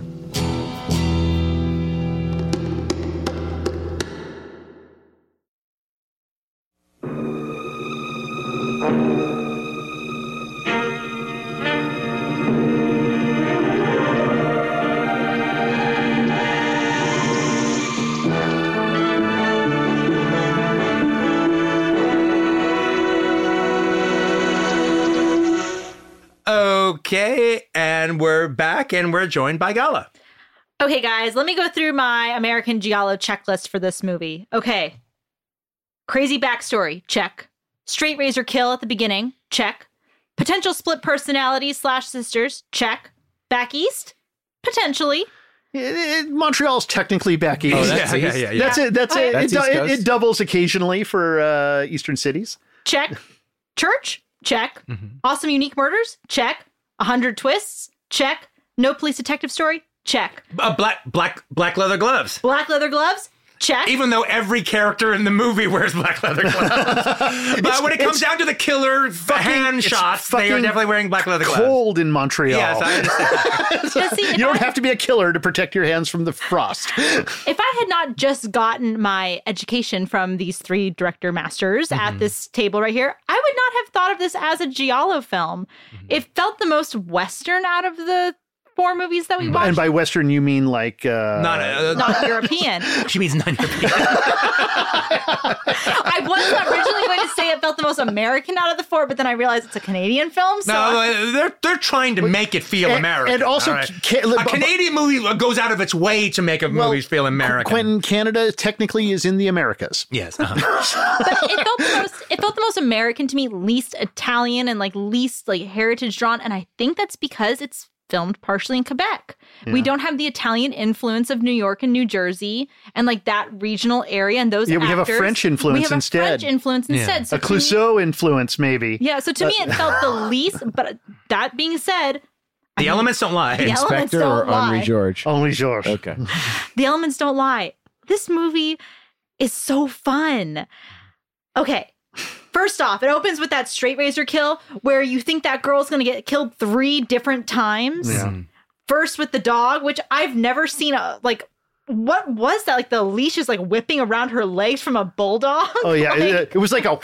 like a whip came flying out of the dark and like wrapped around her legs. It's like the tree branch from Evil Dead level Evil Leash. Yeah, it was like the that leash just wrapped around her legs. Yeah, and then she gets like strangled in her car, and then she's at like a train track and gets like stabbed with a straight razor. And it's a 3-for-1 kill. It really is. And by the way, that backseat murder has a lot of really good sexual terror in it. There's a whole there's a lot, which is a lot of kicking legs. Jay Lee shoots the shit out of it. In fact, it's actually so Jay Lee that he would show her heels ripping up the ceiling of the car. The fabric of the ceiling of the car. Kicking the fabric. That was like, cars are difficult to shoot in. To shoot a struggle like that in a car is difficult because you can only do so much with the camera and the angles, and it's night, so you have a more shallow depth of field. You have restrictions on you, and he's really making you feel tight in there with them. And by the way, I'm a big fan of that actress. She's kind of a Canadian scream queen. That's Leslie Donaldson, who is the star of William Fruit's Funeral Home, which I'm a big fan of. But she's also in Curtains and a couple of other ones as well.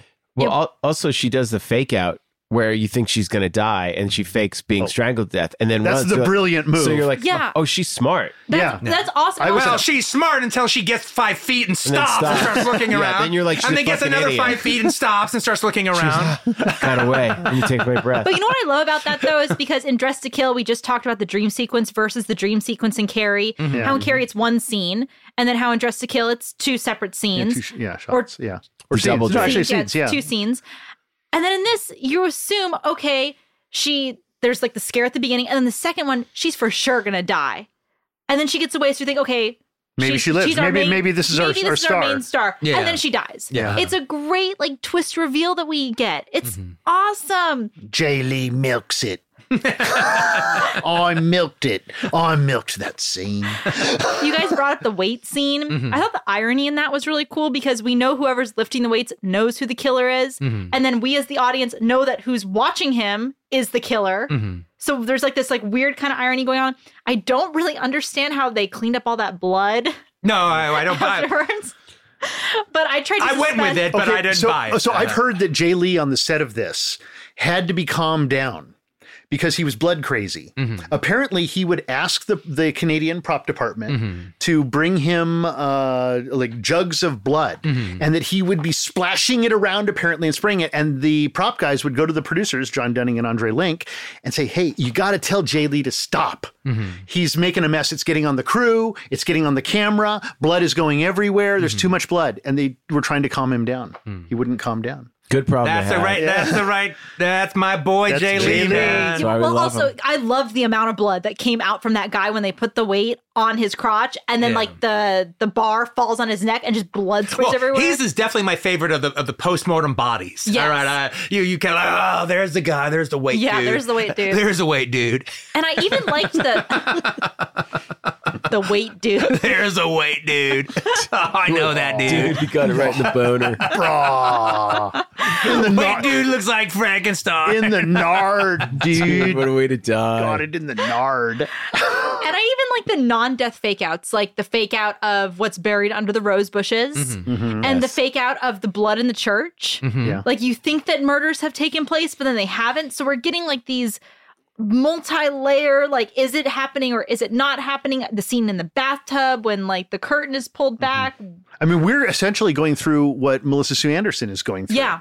But also, we get some good early 80s horror movie guy doing impressions in a movie when he goes into Peter Lorre. When he does Quasimodo, and then he's doing his Peter Lorre. Very similar to Rene Auberjonois. Lloyd Bridges! When he does his Lloyd Bridges, you're like, whoa! One of the great moments of the movie. He does a great Lloyd Bridges. He goes, here's my Lloyd Bridges. And you're like, that's an amazing, I didn't know you could do a Lloyd Bridges. I know, that was great. That was great. Yeah. And I was waiting for the kebab the entire movie, but like, to make a kebab for someone on a date, like when you're like bringing them back home to essentially have sex in front of your fireplace, to make out, like let's have some kebab first. We couldn't help but mention it. Okay, let's have some peppery beef and then make out. Yes. So, like, I want you to taste like a brisket. I want you to taste my onion that I just bought into, and my bell pepper, and my piece of beef. But his is like, she's like, I want to make yours extra spicy because don't you like extra spicy things.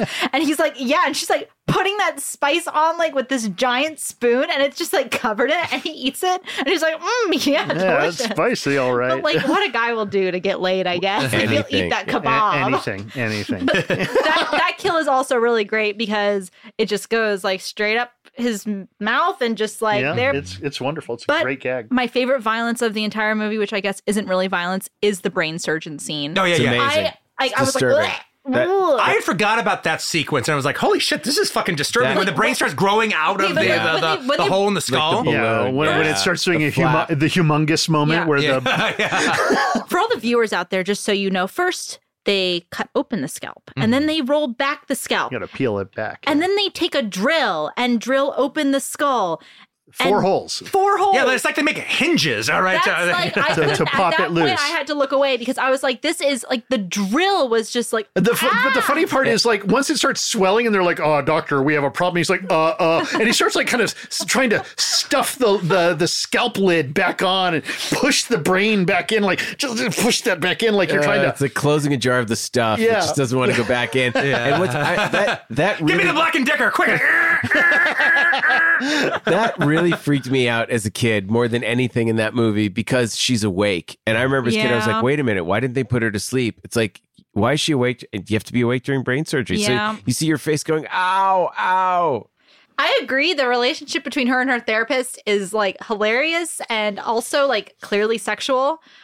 She gives him a kiss and invites him to her birthday party, like, and refers to him first name basis. And I was thinking like, they're definitely like there's daddy issues going on with her. There's definitely something going on. And then he stays at the it's house. Jay Lee. It's Jay Lee Thompson. Come on. Everything Glenn Ford says is a fucking red flag to this idea. Even to the point... Every button he unbuttons to reveal more of his chest hair. Even to the point where somebody shows up, I think a cop or something, shows up to find out, like, well, what's going on with the house. He goes, well, I've been here all weekend.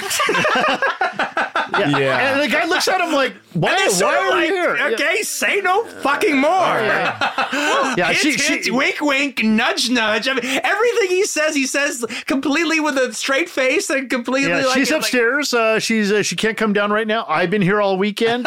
You're not supposed to come in. I'm here with her. I'll tell her. I got it from here. Yeah, I got it from here. And I agree, the mother acting is like over the top, but like deliciously over the top. I know, I agree. I was eating I'm not making fun of her. I love her. I felt like I was looking through like an old TV screen, like back in time into like an old funny show where she's just acting over the top. And I love the flashbacks. The scene, Eli, that you mentioned when the bridge is coming apart and the car is sitting there, that was so inventive. And they're really doing it. That's what's so great. No green screen, no bullshit. Get in the car. Open the bridge. And if Melissa Sue Anderson was actually the killer, that's a pretty good triggering reason for her to go on this. Hell yeah. Especially if she doesn't know what she's doing, if she's schizophrenic. The whole thing that happens at the beginning. Oh my God. That's actually a better motivation than most of these other killers have. Yeah. And just... In fact, all of them. Yeah. And I don't want to spoil, but I have to say it. Quentin, you just reminded me, thinking back to the beginning of this movie, like knowing who the killer is, parts of the opening just make so much more sense to me now.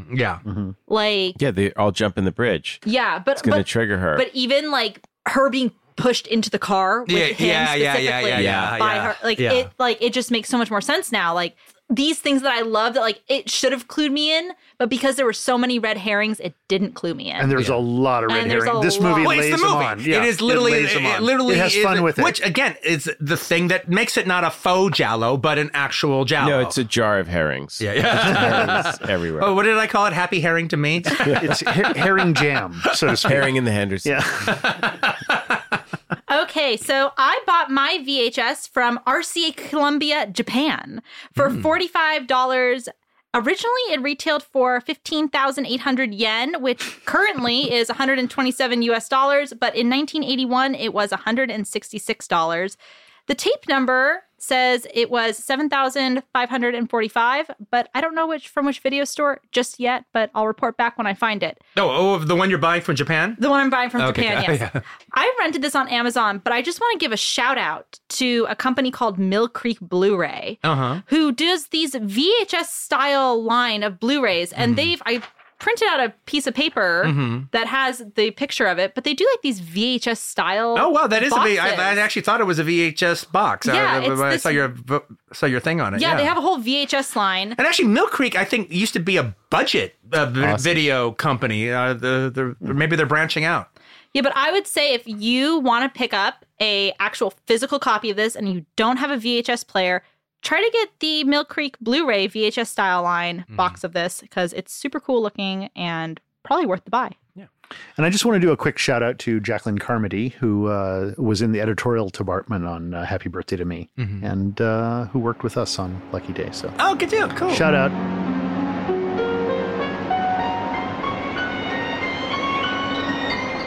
Okay, let's get down to awards. Ba-ba-da-ba. Dun, da, da, dun, da, da, da. Okay, so we'll start off with our customer here. Okay, of the 4 films, Best Actor and Best Actress. Huh. It's like, how can you not absolutely love Nancy Allen in Dress to Kill? But I almost want to give a shout out to Alice Shepard. What's her name? Paula E. Shepard. Paula Shepard. Okay. Between Paula Shepard and Nancy Allen, I think that I love Nancy Allen so much in Dress to Kill, and she's brilliant in everything. It's hard, but she's Nancy Allen. That what Paula Shepard did as a kid actor, working kind of unknown at 19, or as a teen playing a kid actor. As a teen playing a kid actor. My favorite performance is her. I think the movie doesn't work without her. I think Nancy Allen is spectacular, but if someone else played the part, the movie would still work. I think the movie doesn't work. So I'm going to give it to Paula Shepard. Excellent. Okay. Because I love her. And then, I mean, for Best Actor, we got to go with Michael Caine. Okay. It's just too good. It's like, it's not even fair to pretend there's anyone other than Michael Caine. Kala. Okay, so for Best Actress, I have to go with Nancy Allen in Dress to Kill. She brings this comedic quality to the role that you wouldn't always find, and she makes it really easy not to judge her, especially like with her smarts. And part of that's the writing, but part of that's also her delivery. Best Actor, I'm not going to give it to Michael Caine because, in my opinion, his performance actually is intertwined and dependent on Bill Finley's performance as Bobby. So, as well as a myriad of other as well as body doubles throughout. Now, is the guy that like does the Quasimodo impersonation in Happy Birthday to Me, is that technically a lead actor? I think the only person that could qualify as a lead actor in Glenn Ford is Glenn Ford. Yeah, I'll give it to Glenn Ford then. Okay, why not? I love Glenn Ford. I'm happy about that.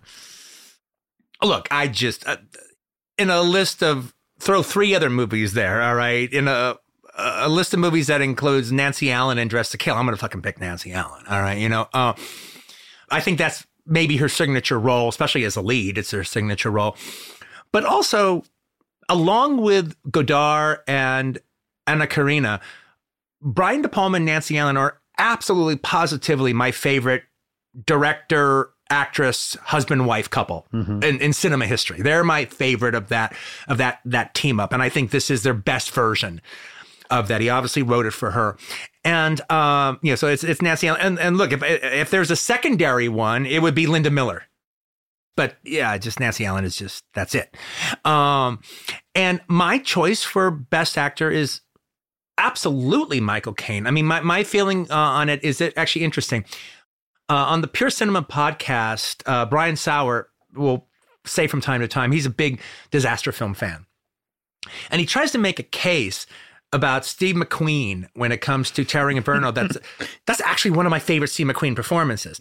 Now, I know architects, you keep building him higher. And now, I know what he means. I don't agree per se, because that's just such a bad movie. All right. I don't, but I know what he means about what McQueen does bring to that film. But that's exactly my feeling when it comes to Michael Caine in Dress to Kill.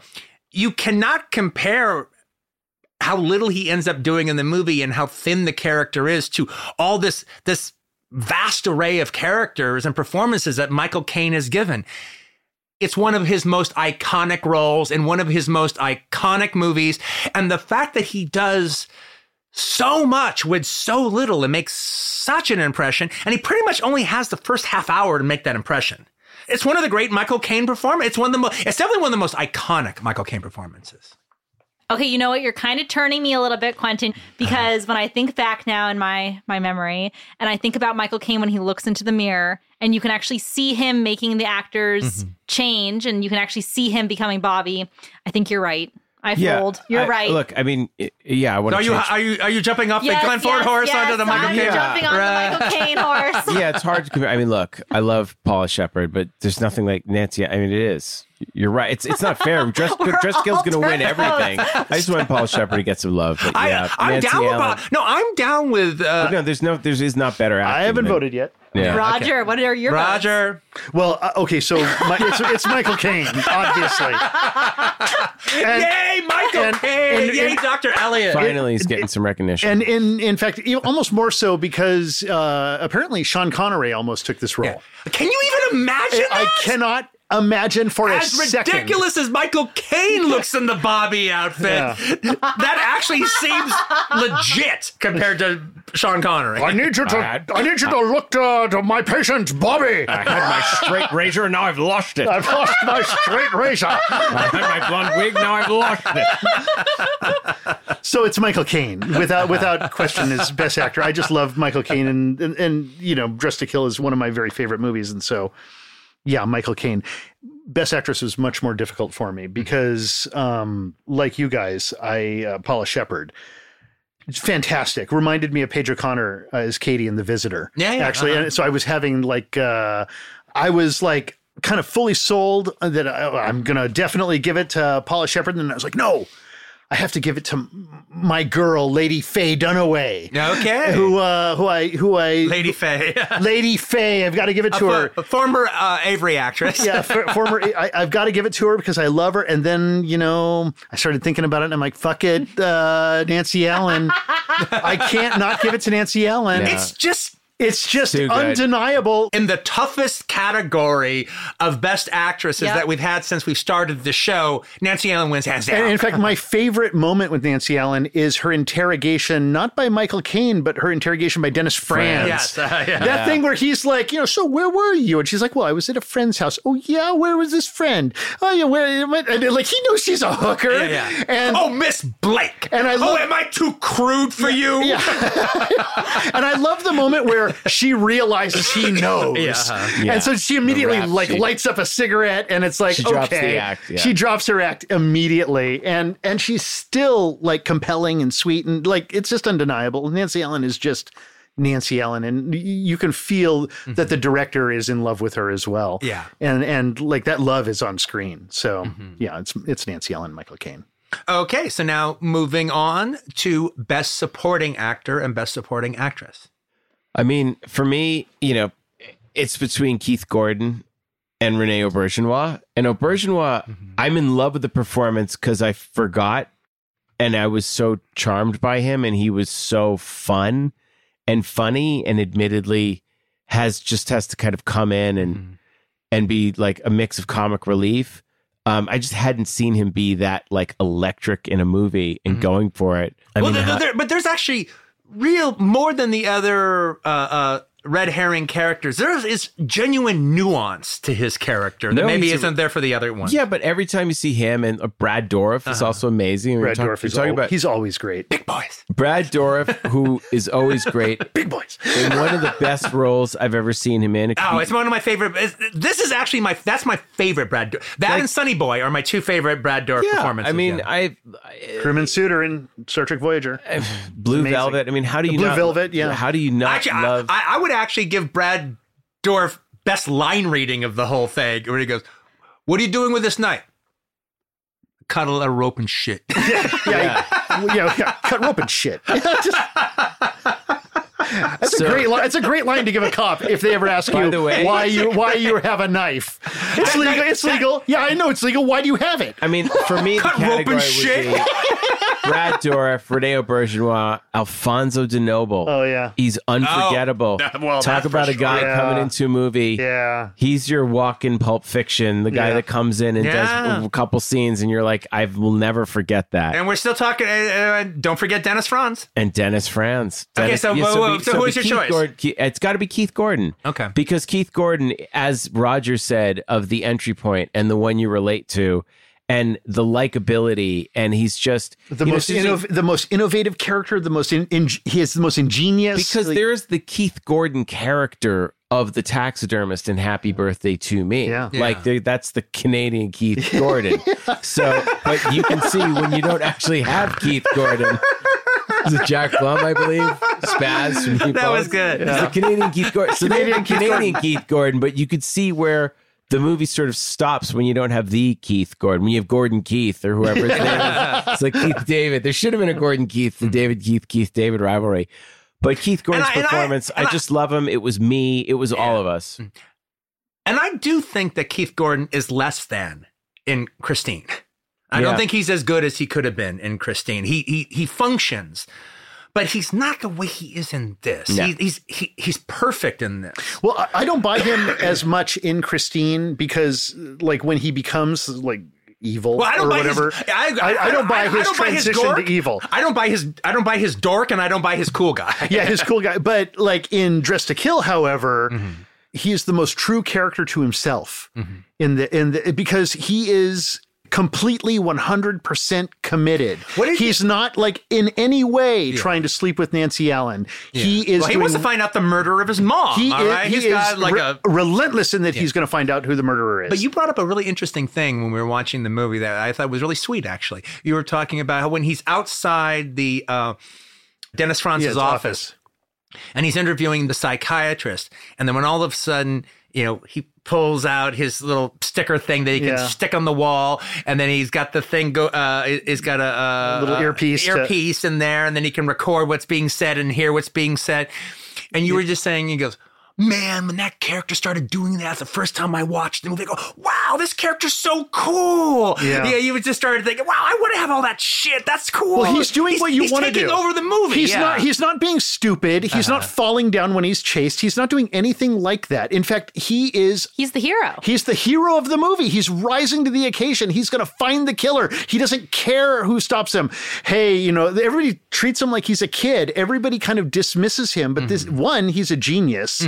Two, he's literally the one who calculates chronological reckoning as the 1600s term of what a computer is. And he's but even in his taking the photos of the patients coming out Dr. Elliott's office, completely. And then you told me something that I never knew, which even deepened the relationship between Peter and De Palma. De Palma thought that his father was having an affair with his mother, and he wanted to catch his father in the act. Yes. So he could give the information to his mother so she could divorce him. And so the whole thing that Keith Gordon does with his moped and his little camera, taking a shot, leaving, his father was a doctor, leaving his father's office. De Palma did that to his own dad. Wow. He actually did it. Yeah, he actually did it. And so that character that's actually taken from life. That's amazing. So I actually, in my awards, and I don't mean to jump in really quick, but in my awards, I was like, look, I'm going to give it to Dennis Franz just because I love him in this movie, probably. And then I was like, well, maybe I can give best character to Keith Gordon as opposed to best actor, because he's my favorite character. He's my entry. He's everything to me in this movie. But something that we didn't talk about when we talked about the movie. Okay, not only is he the Brian De Palma character of the piece, it's also interesting that De Palma cast a young boy to represent him. But the thing about the next movie is Blowout, where Jack Terry, John Travolta's character, is basically a very troubled Keith Gordon, Peter Miller, having grown up. There's a symbiotic connection. That continuity to the characters. That John Travolta is supposed to be the grown-up character who's suffered all this trauma, and now he's this kind of bitter, disillusioned guy. Yeah. But both movies feature the character dealing with their technological apparatus to solve the mysteries and the crime, and spend 6-minute sequences. This was a tough just category. show them off. Yeah. This was a tough. I mean, even the priest in Alice, Sweet Alice was amazing. Yeah. But I mean, that's what, with supporting actress, and it's weird because she would be billed as lead actress. You'd have to say Angie Dickinson. Oh, I think Angie Dickinson is it's not even for sure. I mean, it's not even. Okay, so you picked Keith Gordon, Keith right? Gordon and Angie Dickinson. Keith Gordon. Okay, how about you? I'm actually for best supporting actress going to go with the aunt in Alice, Sweet Alice. Oh wow, okay. I loved her performance in the hospital scene. I think her screaming and falling down the stairs was really funny. It like reinvigorated the movie for me. Yeah, Jane Lowry. I just really enjoyed her performance, and also how her character completely flips in that scene. Best supporting actor, I have to give it to Brad Dourif. Brad Dourif, I love you. Yep. Brad Dourif, if you're listening out there, you have a fan in me, a lifelong fan. You're one of my favorite actors, and I'm so happy that I can give you my pick for best supporting actor. Well, look, a supporting actress is easy. That's Angie Dickinson. All right. Yeah. I mean, there's almost as if no competition. It's actually brave for her to come into this movie, to be killed in the first, part of the movie. She loved the movie. She thinks that along with Rio Bravo, it's her best movie. Yeah. Well, I'd agree with her. I like Point Blank, but not her in Point Blank as much as this. Okay. Best supporting. Look, I'm going to go against. I acknowledge everything you guys said about Keith Gordon, and it's a tough category. And maybe it's a tough category. And maybe it should be the one I choose, and maybe it's the one deep down that I think is correct. But I'm going to pick Renee Auberginois. Yeah. I think Big Boys. Yeah, no, you're playing with the big boys now. Big Boys. No, he was my original. It's the most detailed character. It's the most detailed character of I think of the group in its own way. Okay, director. Okay, it's Brian De Palma. Yeah, I mean the second close it would be Alfred Soul, but it's De Palma. Yeah, for sure. Absolutely. De Palma. I'm giving it to Kirshner. I think he has a wonderful, eclectic collection. I mean, De Palma, Split Doctor, blah, blah, blah. But I think Kirshner has an amazing, eclectic cast. I think every single character that we've talked about that's in that movie gives great performances. I think that his camera work is amazing. So I think that Victor Kemper, he's going to get Best Director for me this time. Yeah, I think it's absolutely De Palma, because I think I can make a case that Dressed to Kill is one of the best directed movies ever made. I mean, it's a directed movie. Yeah, I mean, we all were gobsmacked by the end of it. All of us having seen it many times before. The other movie brat that Brian De Palma is like symbiotically connected to is Martin Scorsese, when they were both friends. And they're the ones that, of the movie brats, went to the rougher material, for sure. And they kind of had a friendship, but they also had a rivalry a little bit, where they wanted to top the other one. And Brian De Palma told me a very great story once when I hung out with him. And he's talking about he's doing Blowout. He's got a big star in John Travolta. He's got a big budget because of Travolta's participation. So he has all the time and all the money he needs to make his little thriller. So he's really able to do every big set piece he's ever wanted to do. It's all right there. And he goes, I think I'm doing a pretty fucking great job. I'm really, really happy with myself. And then during the weekend, Raging Bull comes out. So I go see it on my day off. On Sunday. And I think I'm making a really fucking great movie. Like, this is the one. This is the one. And I sit down in the movie theater, and then those opening credits start. And that opera music starts playing. It's just the black and white slow motion shot of Jake LaMotta just kind of bouncing around in the ring as the credits play. And it's just so beautiful and so perfect. And I sit there and I looked at the screen and I just go, there's always Scorsese. No matter what you do, there's always Scorsese. He's always there and he's always being brilliant. There's always Scorsese. It's like the rantings of a homicidal maniac, like alone in a theater, like in a dark theater, rocking back and forth. Well, that'll be his explanation at the end of his killing spree. Yeah, the backstory for his Giallo. Yeah, exactly. It's the ranting of an artist who considers himself one of the greatest, but he's in competition with another great artist. Or another way to say it is Bing Crosby talking about Frank Sinatra, saying Frank Sinatra is the voice of a generation. Unfortunately, it was my generation.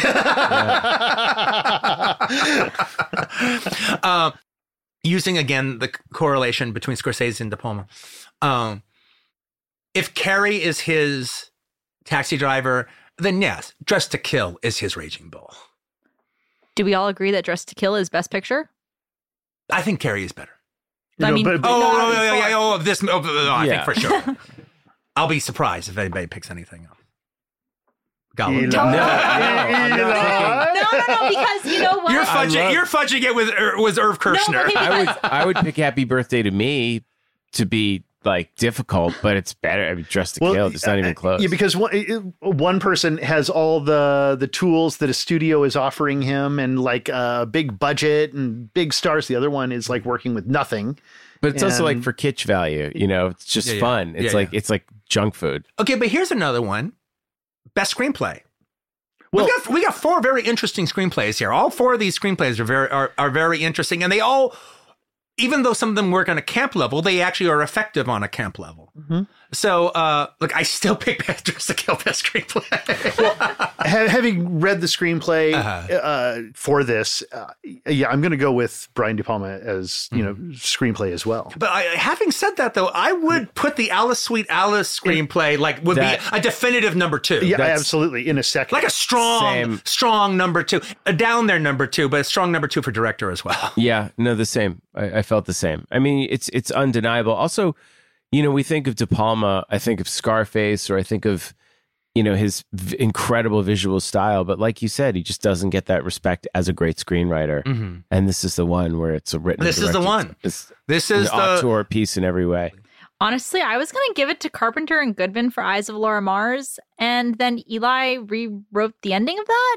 And I liked Eli's ending better. You can give it to all 3 of us. Yeah, but I think you came up with it mostly, so I'm kind of like I'm choosing Eli Roth's rewrite. If I could, his remake. Yeah, when Eli does the remake, that'll be like my best screenplay of the week. But which, by the way, this really would be a good remake with the way media is today, and with the idea of all these kind of nested perspectives and everything. I'm going to go for it with De Palma because I can't get over how good Eli's rewrite of the end is.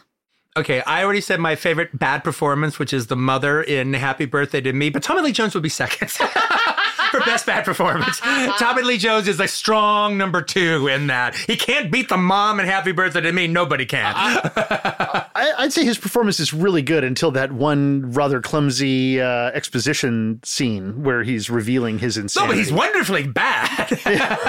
It's deliciously bad, as Giallo would say. Delicious. Question, guys. Who's the best villain of the week? No, I was going to ask that. Good for you. I was going to say, we're talking about Giallos. Who's the best killer? Well, in order to say the best killer, I mean... Yeah, I know where you're I don't want to from. say it, but I would say the killer from Alice Sweet Alice. Yeah, that's my pick also, actually. Yeah. It's pretty damn good killer. It's so good that we're not going to tell you who it is. Yeah. Well, Bobby's my favorite De Palma killer. I think that there was more continuity to the performance of Bobby. If it wasn't split up between 3 different performers playing it, I would choose Bobby. But because it's so obvious to me the way it's split up, and yet it still nevertheless works, it stops Bobby from completely being the full character. Maybe doesn't that enhance the character? Wasn't that used as a device to create this kind of schizophrenic? Yeah, because we're talking about best villain. We're not really talking about best actor. We're talking about best villain. And so for them to use all this kind of panopticon of this kaleidoscope of characters. Yeah, but De Palma has done this. De Palma has done this before in the past, and I think there is a thing about an actor playing a killer, and then and it gets wrapped up in the performance that makes it. I think the only reason that the killer in Alice Sweet Alice can eat an apple off of Bobby's head is because one character is playing it and they commit to it so absolutely positively much. Yeah. Yeah. And the reveal is a good surprise. Mm-hmm. Sort of fooled by that. Like, I didn't see Alice Sweet Alice or Happy Birthday to Me on their initial release. Mm-hmm. I did see Dressed to Kill and Eyes of Laura Mars on initial release. And I can tell you that Bobby scared the fucking bejesus out of me. Mm-hmm. I was terrified watching that movie. And when Bobby jumps out of the shoes and then out of a mirror, I'm tweaking in the theater. So then Bobby is your favorite killer. I got to go with Bobby. It just scared the hell out of me. Okay, is that the end of our show? Yes, actually. I want to just say best cinematography, Victor Kemper. Okay. Victor Kemper. Oh, I mean, no. You're going to go with Alice Sweet Alice? No, I'm going to go with Ralph D. Bode for Dressed to Kill. I would go Ralph D. Bode as well. He also did my favorite John Hughes movie, Uncle Buck. Oh, you're right. Yeah. I would go with Ralph DeBode as well. I wonder what else Ralph DeBode made in 1979. Because Victor Kemper shot 4 fucking great movies in Well, be a 3, which scumbag we and look it up on IMDb, you millennial fuck. Well, I can tell you what those... Listen, what about Michael Kahn? Best editing for Eyes of Laura Mars. I agree with that. I'd give it to Jerry Greenberg for Dress to Kill. Yeah. In fact, not only that, De Palma's first movie away from Paul Hirsch for like 10 years. And Jerry Greenberg does a great job. Okay, I'm desperate to give Eyes of Laura Mars some tech credit, so let's go with Best Production Design with Gene Callahan. Best I'd give that to Alice Sweet Alice. Alice Sweet Alice. Best original Yeah, you're song. right. Actually, you're right. Alice Sweet Alice with its period depiction and period design. We gave Renee Altman. But what about tech credits? Tech credits. The spectacular. If you say that, or you could say Best Original Song from Eyes of Laura Mars, sung by Quentin Tarantino. Yeah. That's the only version I want to listen to. Best I would say best soundtrack. Best music supervisor. All right. Best Eyes of Laura Mars for sure. For the Michael Ziegler. Hey, that's all, Chet. Okay, everybody. I think that does it for our American Giallo episode, our very first theme episode, and I think it worked out very well. We want to thank our customer. Thank you, Eli. Thanks, Eli. Grazie. And I want to thank Gala. Thanks, guys. See you next time. And my co-host, Roger Roberts Avery. Thank you. Be seeing you. Bye-bye.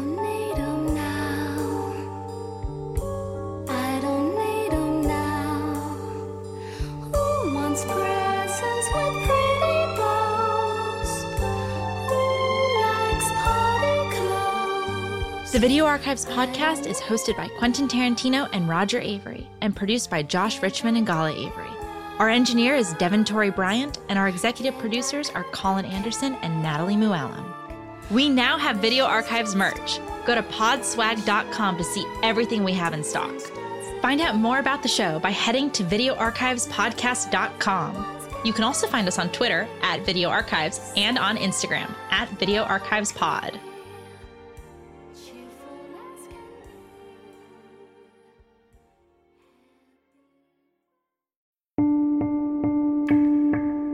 Despite me sharing the same last name with this charity, I don't have any affiliation with it, besides the fact that the issue is very near and dear to my heart. Did you know that in the United States, 2.7 million children currently have a parent in prison, and it's estimated that 10 million children have experienced parental incarceration at some point in their lives? I was one of these kids, and as an adult, I am really grateful to be able to give back to Project Avery. Their mission is to build leadership from within by supporting community through programs such as mentoring and outdoor education, and also to remove the stigma surrounding having a parent that's incarcerated. You don't have to feel alone.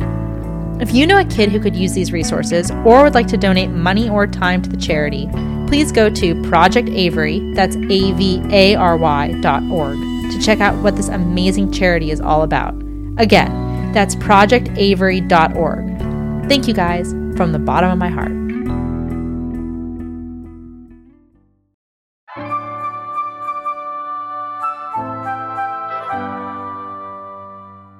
Want to know what your favorite writers, directors, actors, and photographers are secretly interested in? Check out The Gala Show, where each week a guest of my choosing brings an entirely new topic to the mic, and it can be anything they want to discuss. The catch? They only have 30 minutes. Join me, your reporter on the beat, Gala Avery, every Thursday for a new discussion on The Gala Show, available wherever you get your podcasts.